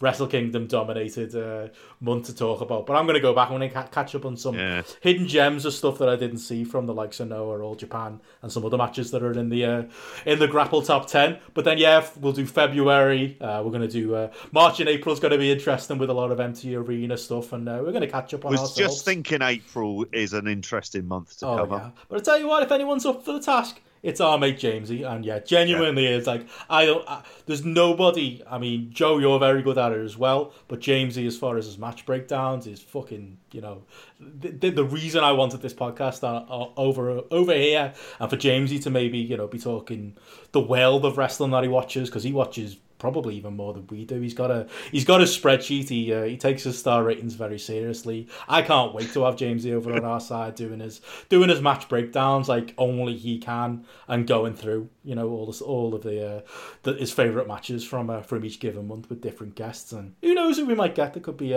all kinds of our friends and family that we could bring over here. But I'm sure you guys are as excited as we are. Jamesy's a top man. Oh yeah, absolutely delighted to be having him over here doing these. Hoping he gets the logo that he deserves, Benno. You know exactly what I'm on about. I'm working on it, mate. I'm working on it. No. The colour scheme. That's all I'm saying. Okay. I'll have a word with the man himself. Oh yeah, but that should be fun. So keep an eye out for that. That'll be dropping this week. Also, we've got coming up. We'll be doing our WCW. I keep saying WCW. WWF 1997. We're going to be going to and talking Canadian. Yeah. We've got WCW on the brain, haven't we? So we're having Martin back another time to talk that. Basically the same week as the Rodman Mania Bash at the Beach 1997 show was. So it's the week before, isn't it, JP? I think, but it's around the same time as all the Nitros we were watching, and we're going to watch some Raws from that period too. Yeah, it's mad. I've been watching the Raws that were going on at the same time. So you can see these points when they're hitting big stuff happening on the quarter hour and stuff like that. There's a bit of a sort of cyclical process that you can see happening. Fascinating. Looking forward to it. A big deep dive into 1997, which if you're watching The Last Dance as well, you're really getting your fix of 97. And as you're fond of saying, Benno, it was the greatest year in wrestling. Absolutely. Great year in a lot of things. Great year for film as well. Watched the Full Monty last night. Which Great year for general elections as well, I might. Yeah, in this country. Cracking year for that in this country. Yeah. I'm hoping I'll be a little bit more upbeat on that one, so it's old stuff, Joe, so I think it gets us all going again, doesn't it? It's the one thing that's keeping us going this year. So everyone can look forward to that. So look out for Jamesy's new show that we couldn't be more excited about. Look out for that show, and look out for all the regular stuff from us too. In the meantime, follow Grapple on Twitter at Grapple. Follow me at Benson Richard E. Follow JP at JP Jippy on Twitter too. And we'll be back again later in the week. Bye. See ya.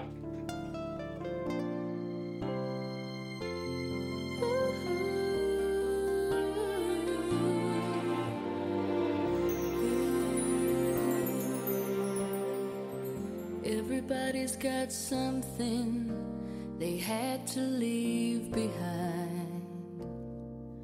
One regret from yesterday that just seems to grow with time.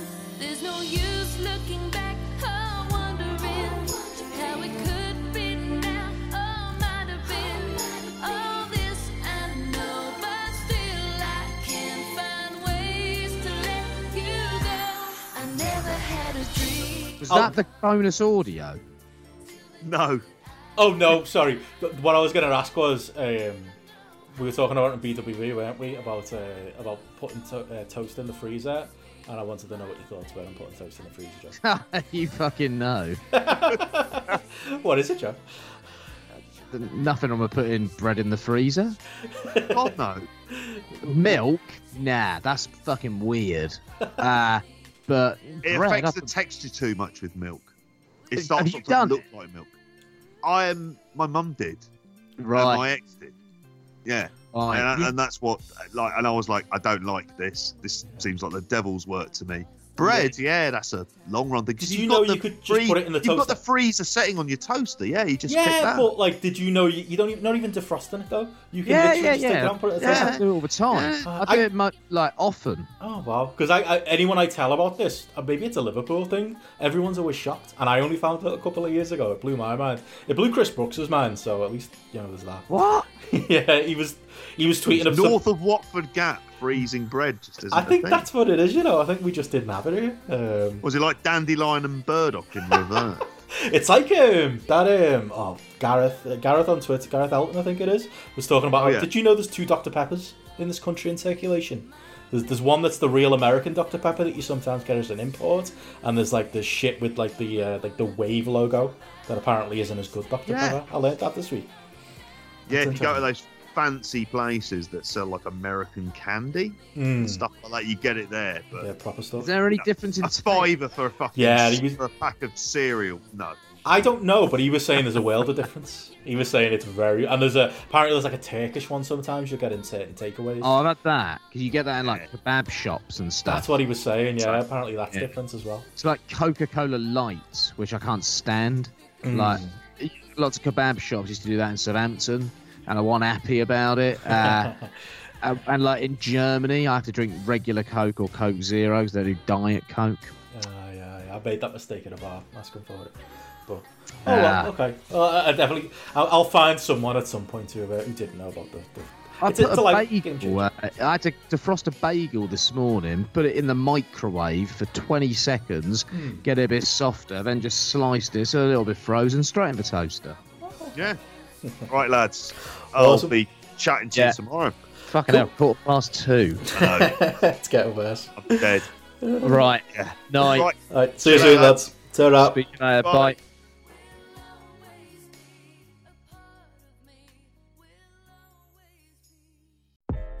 Are you ready to meet the moment?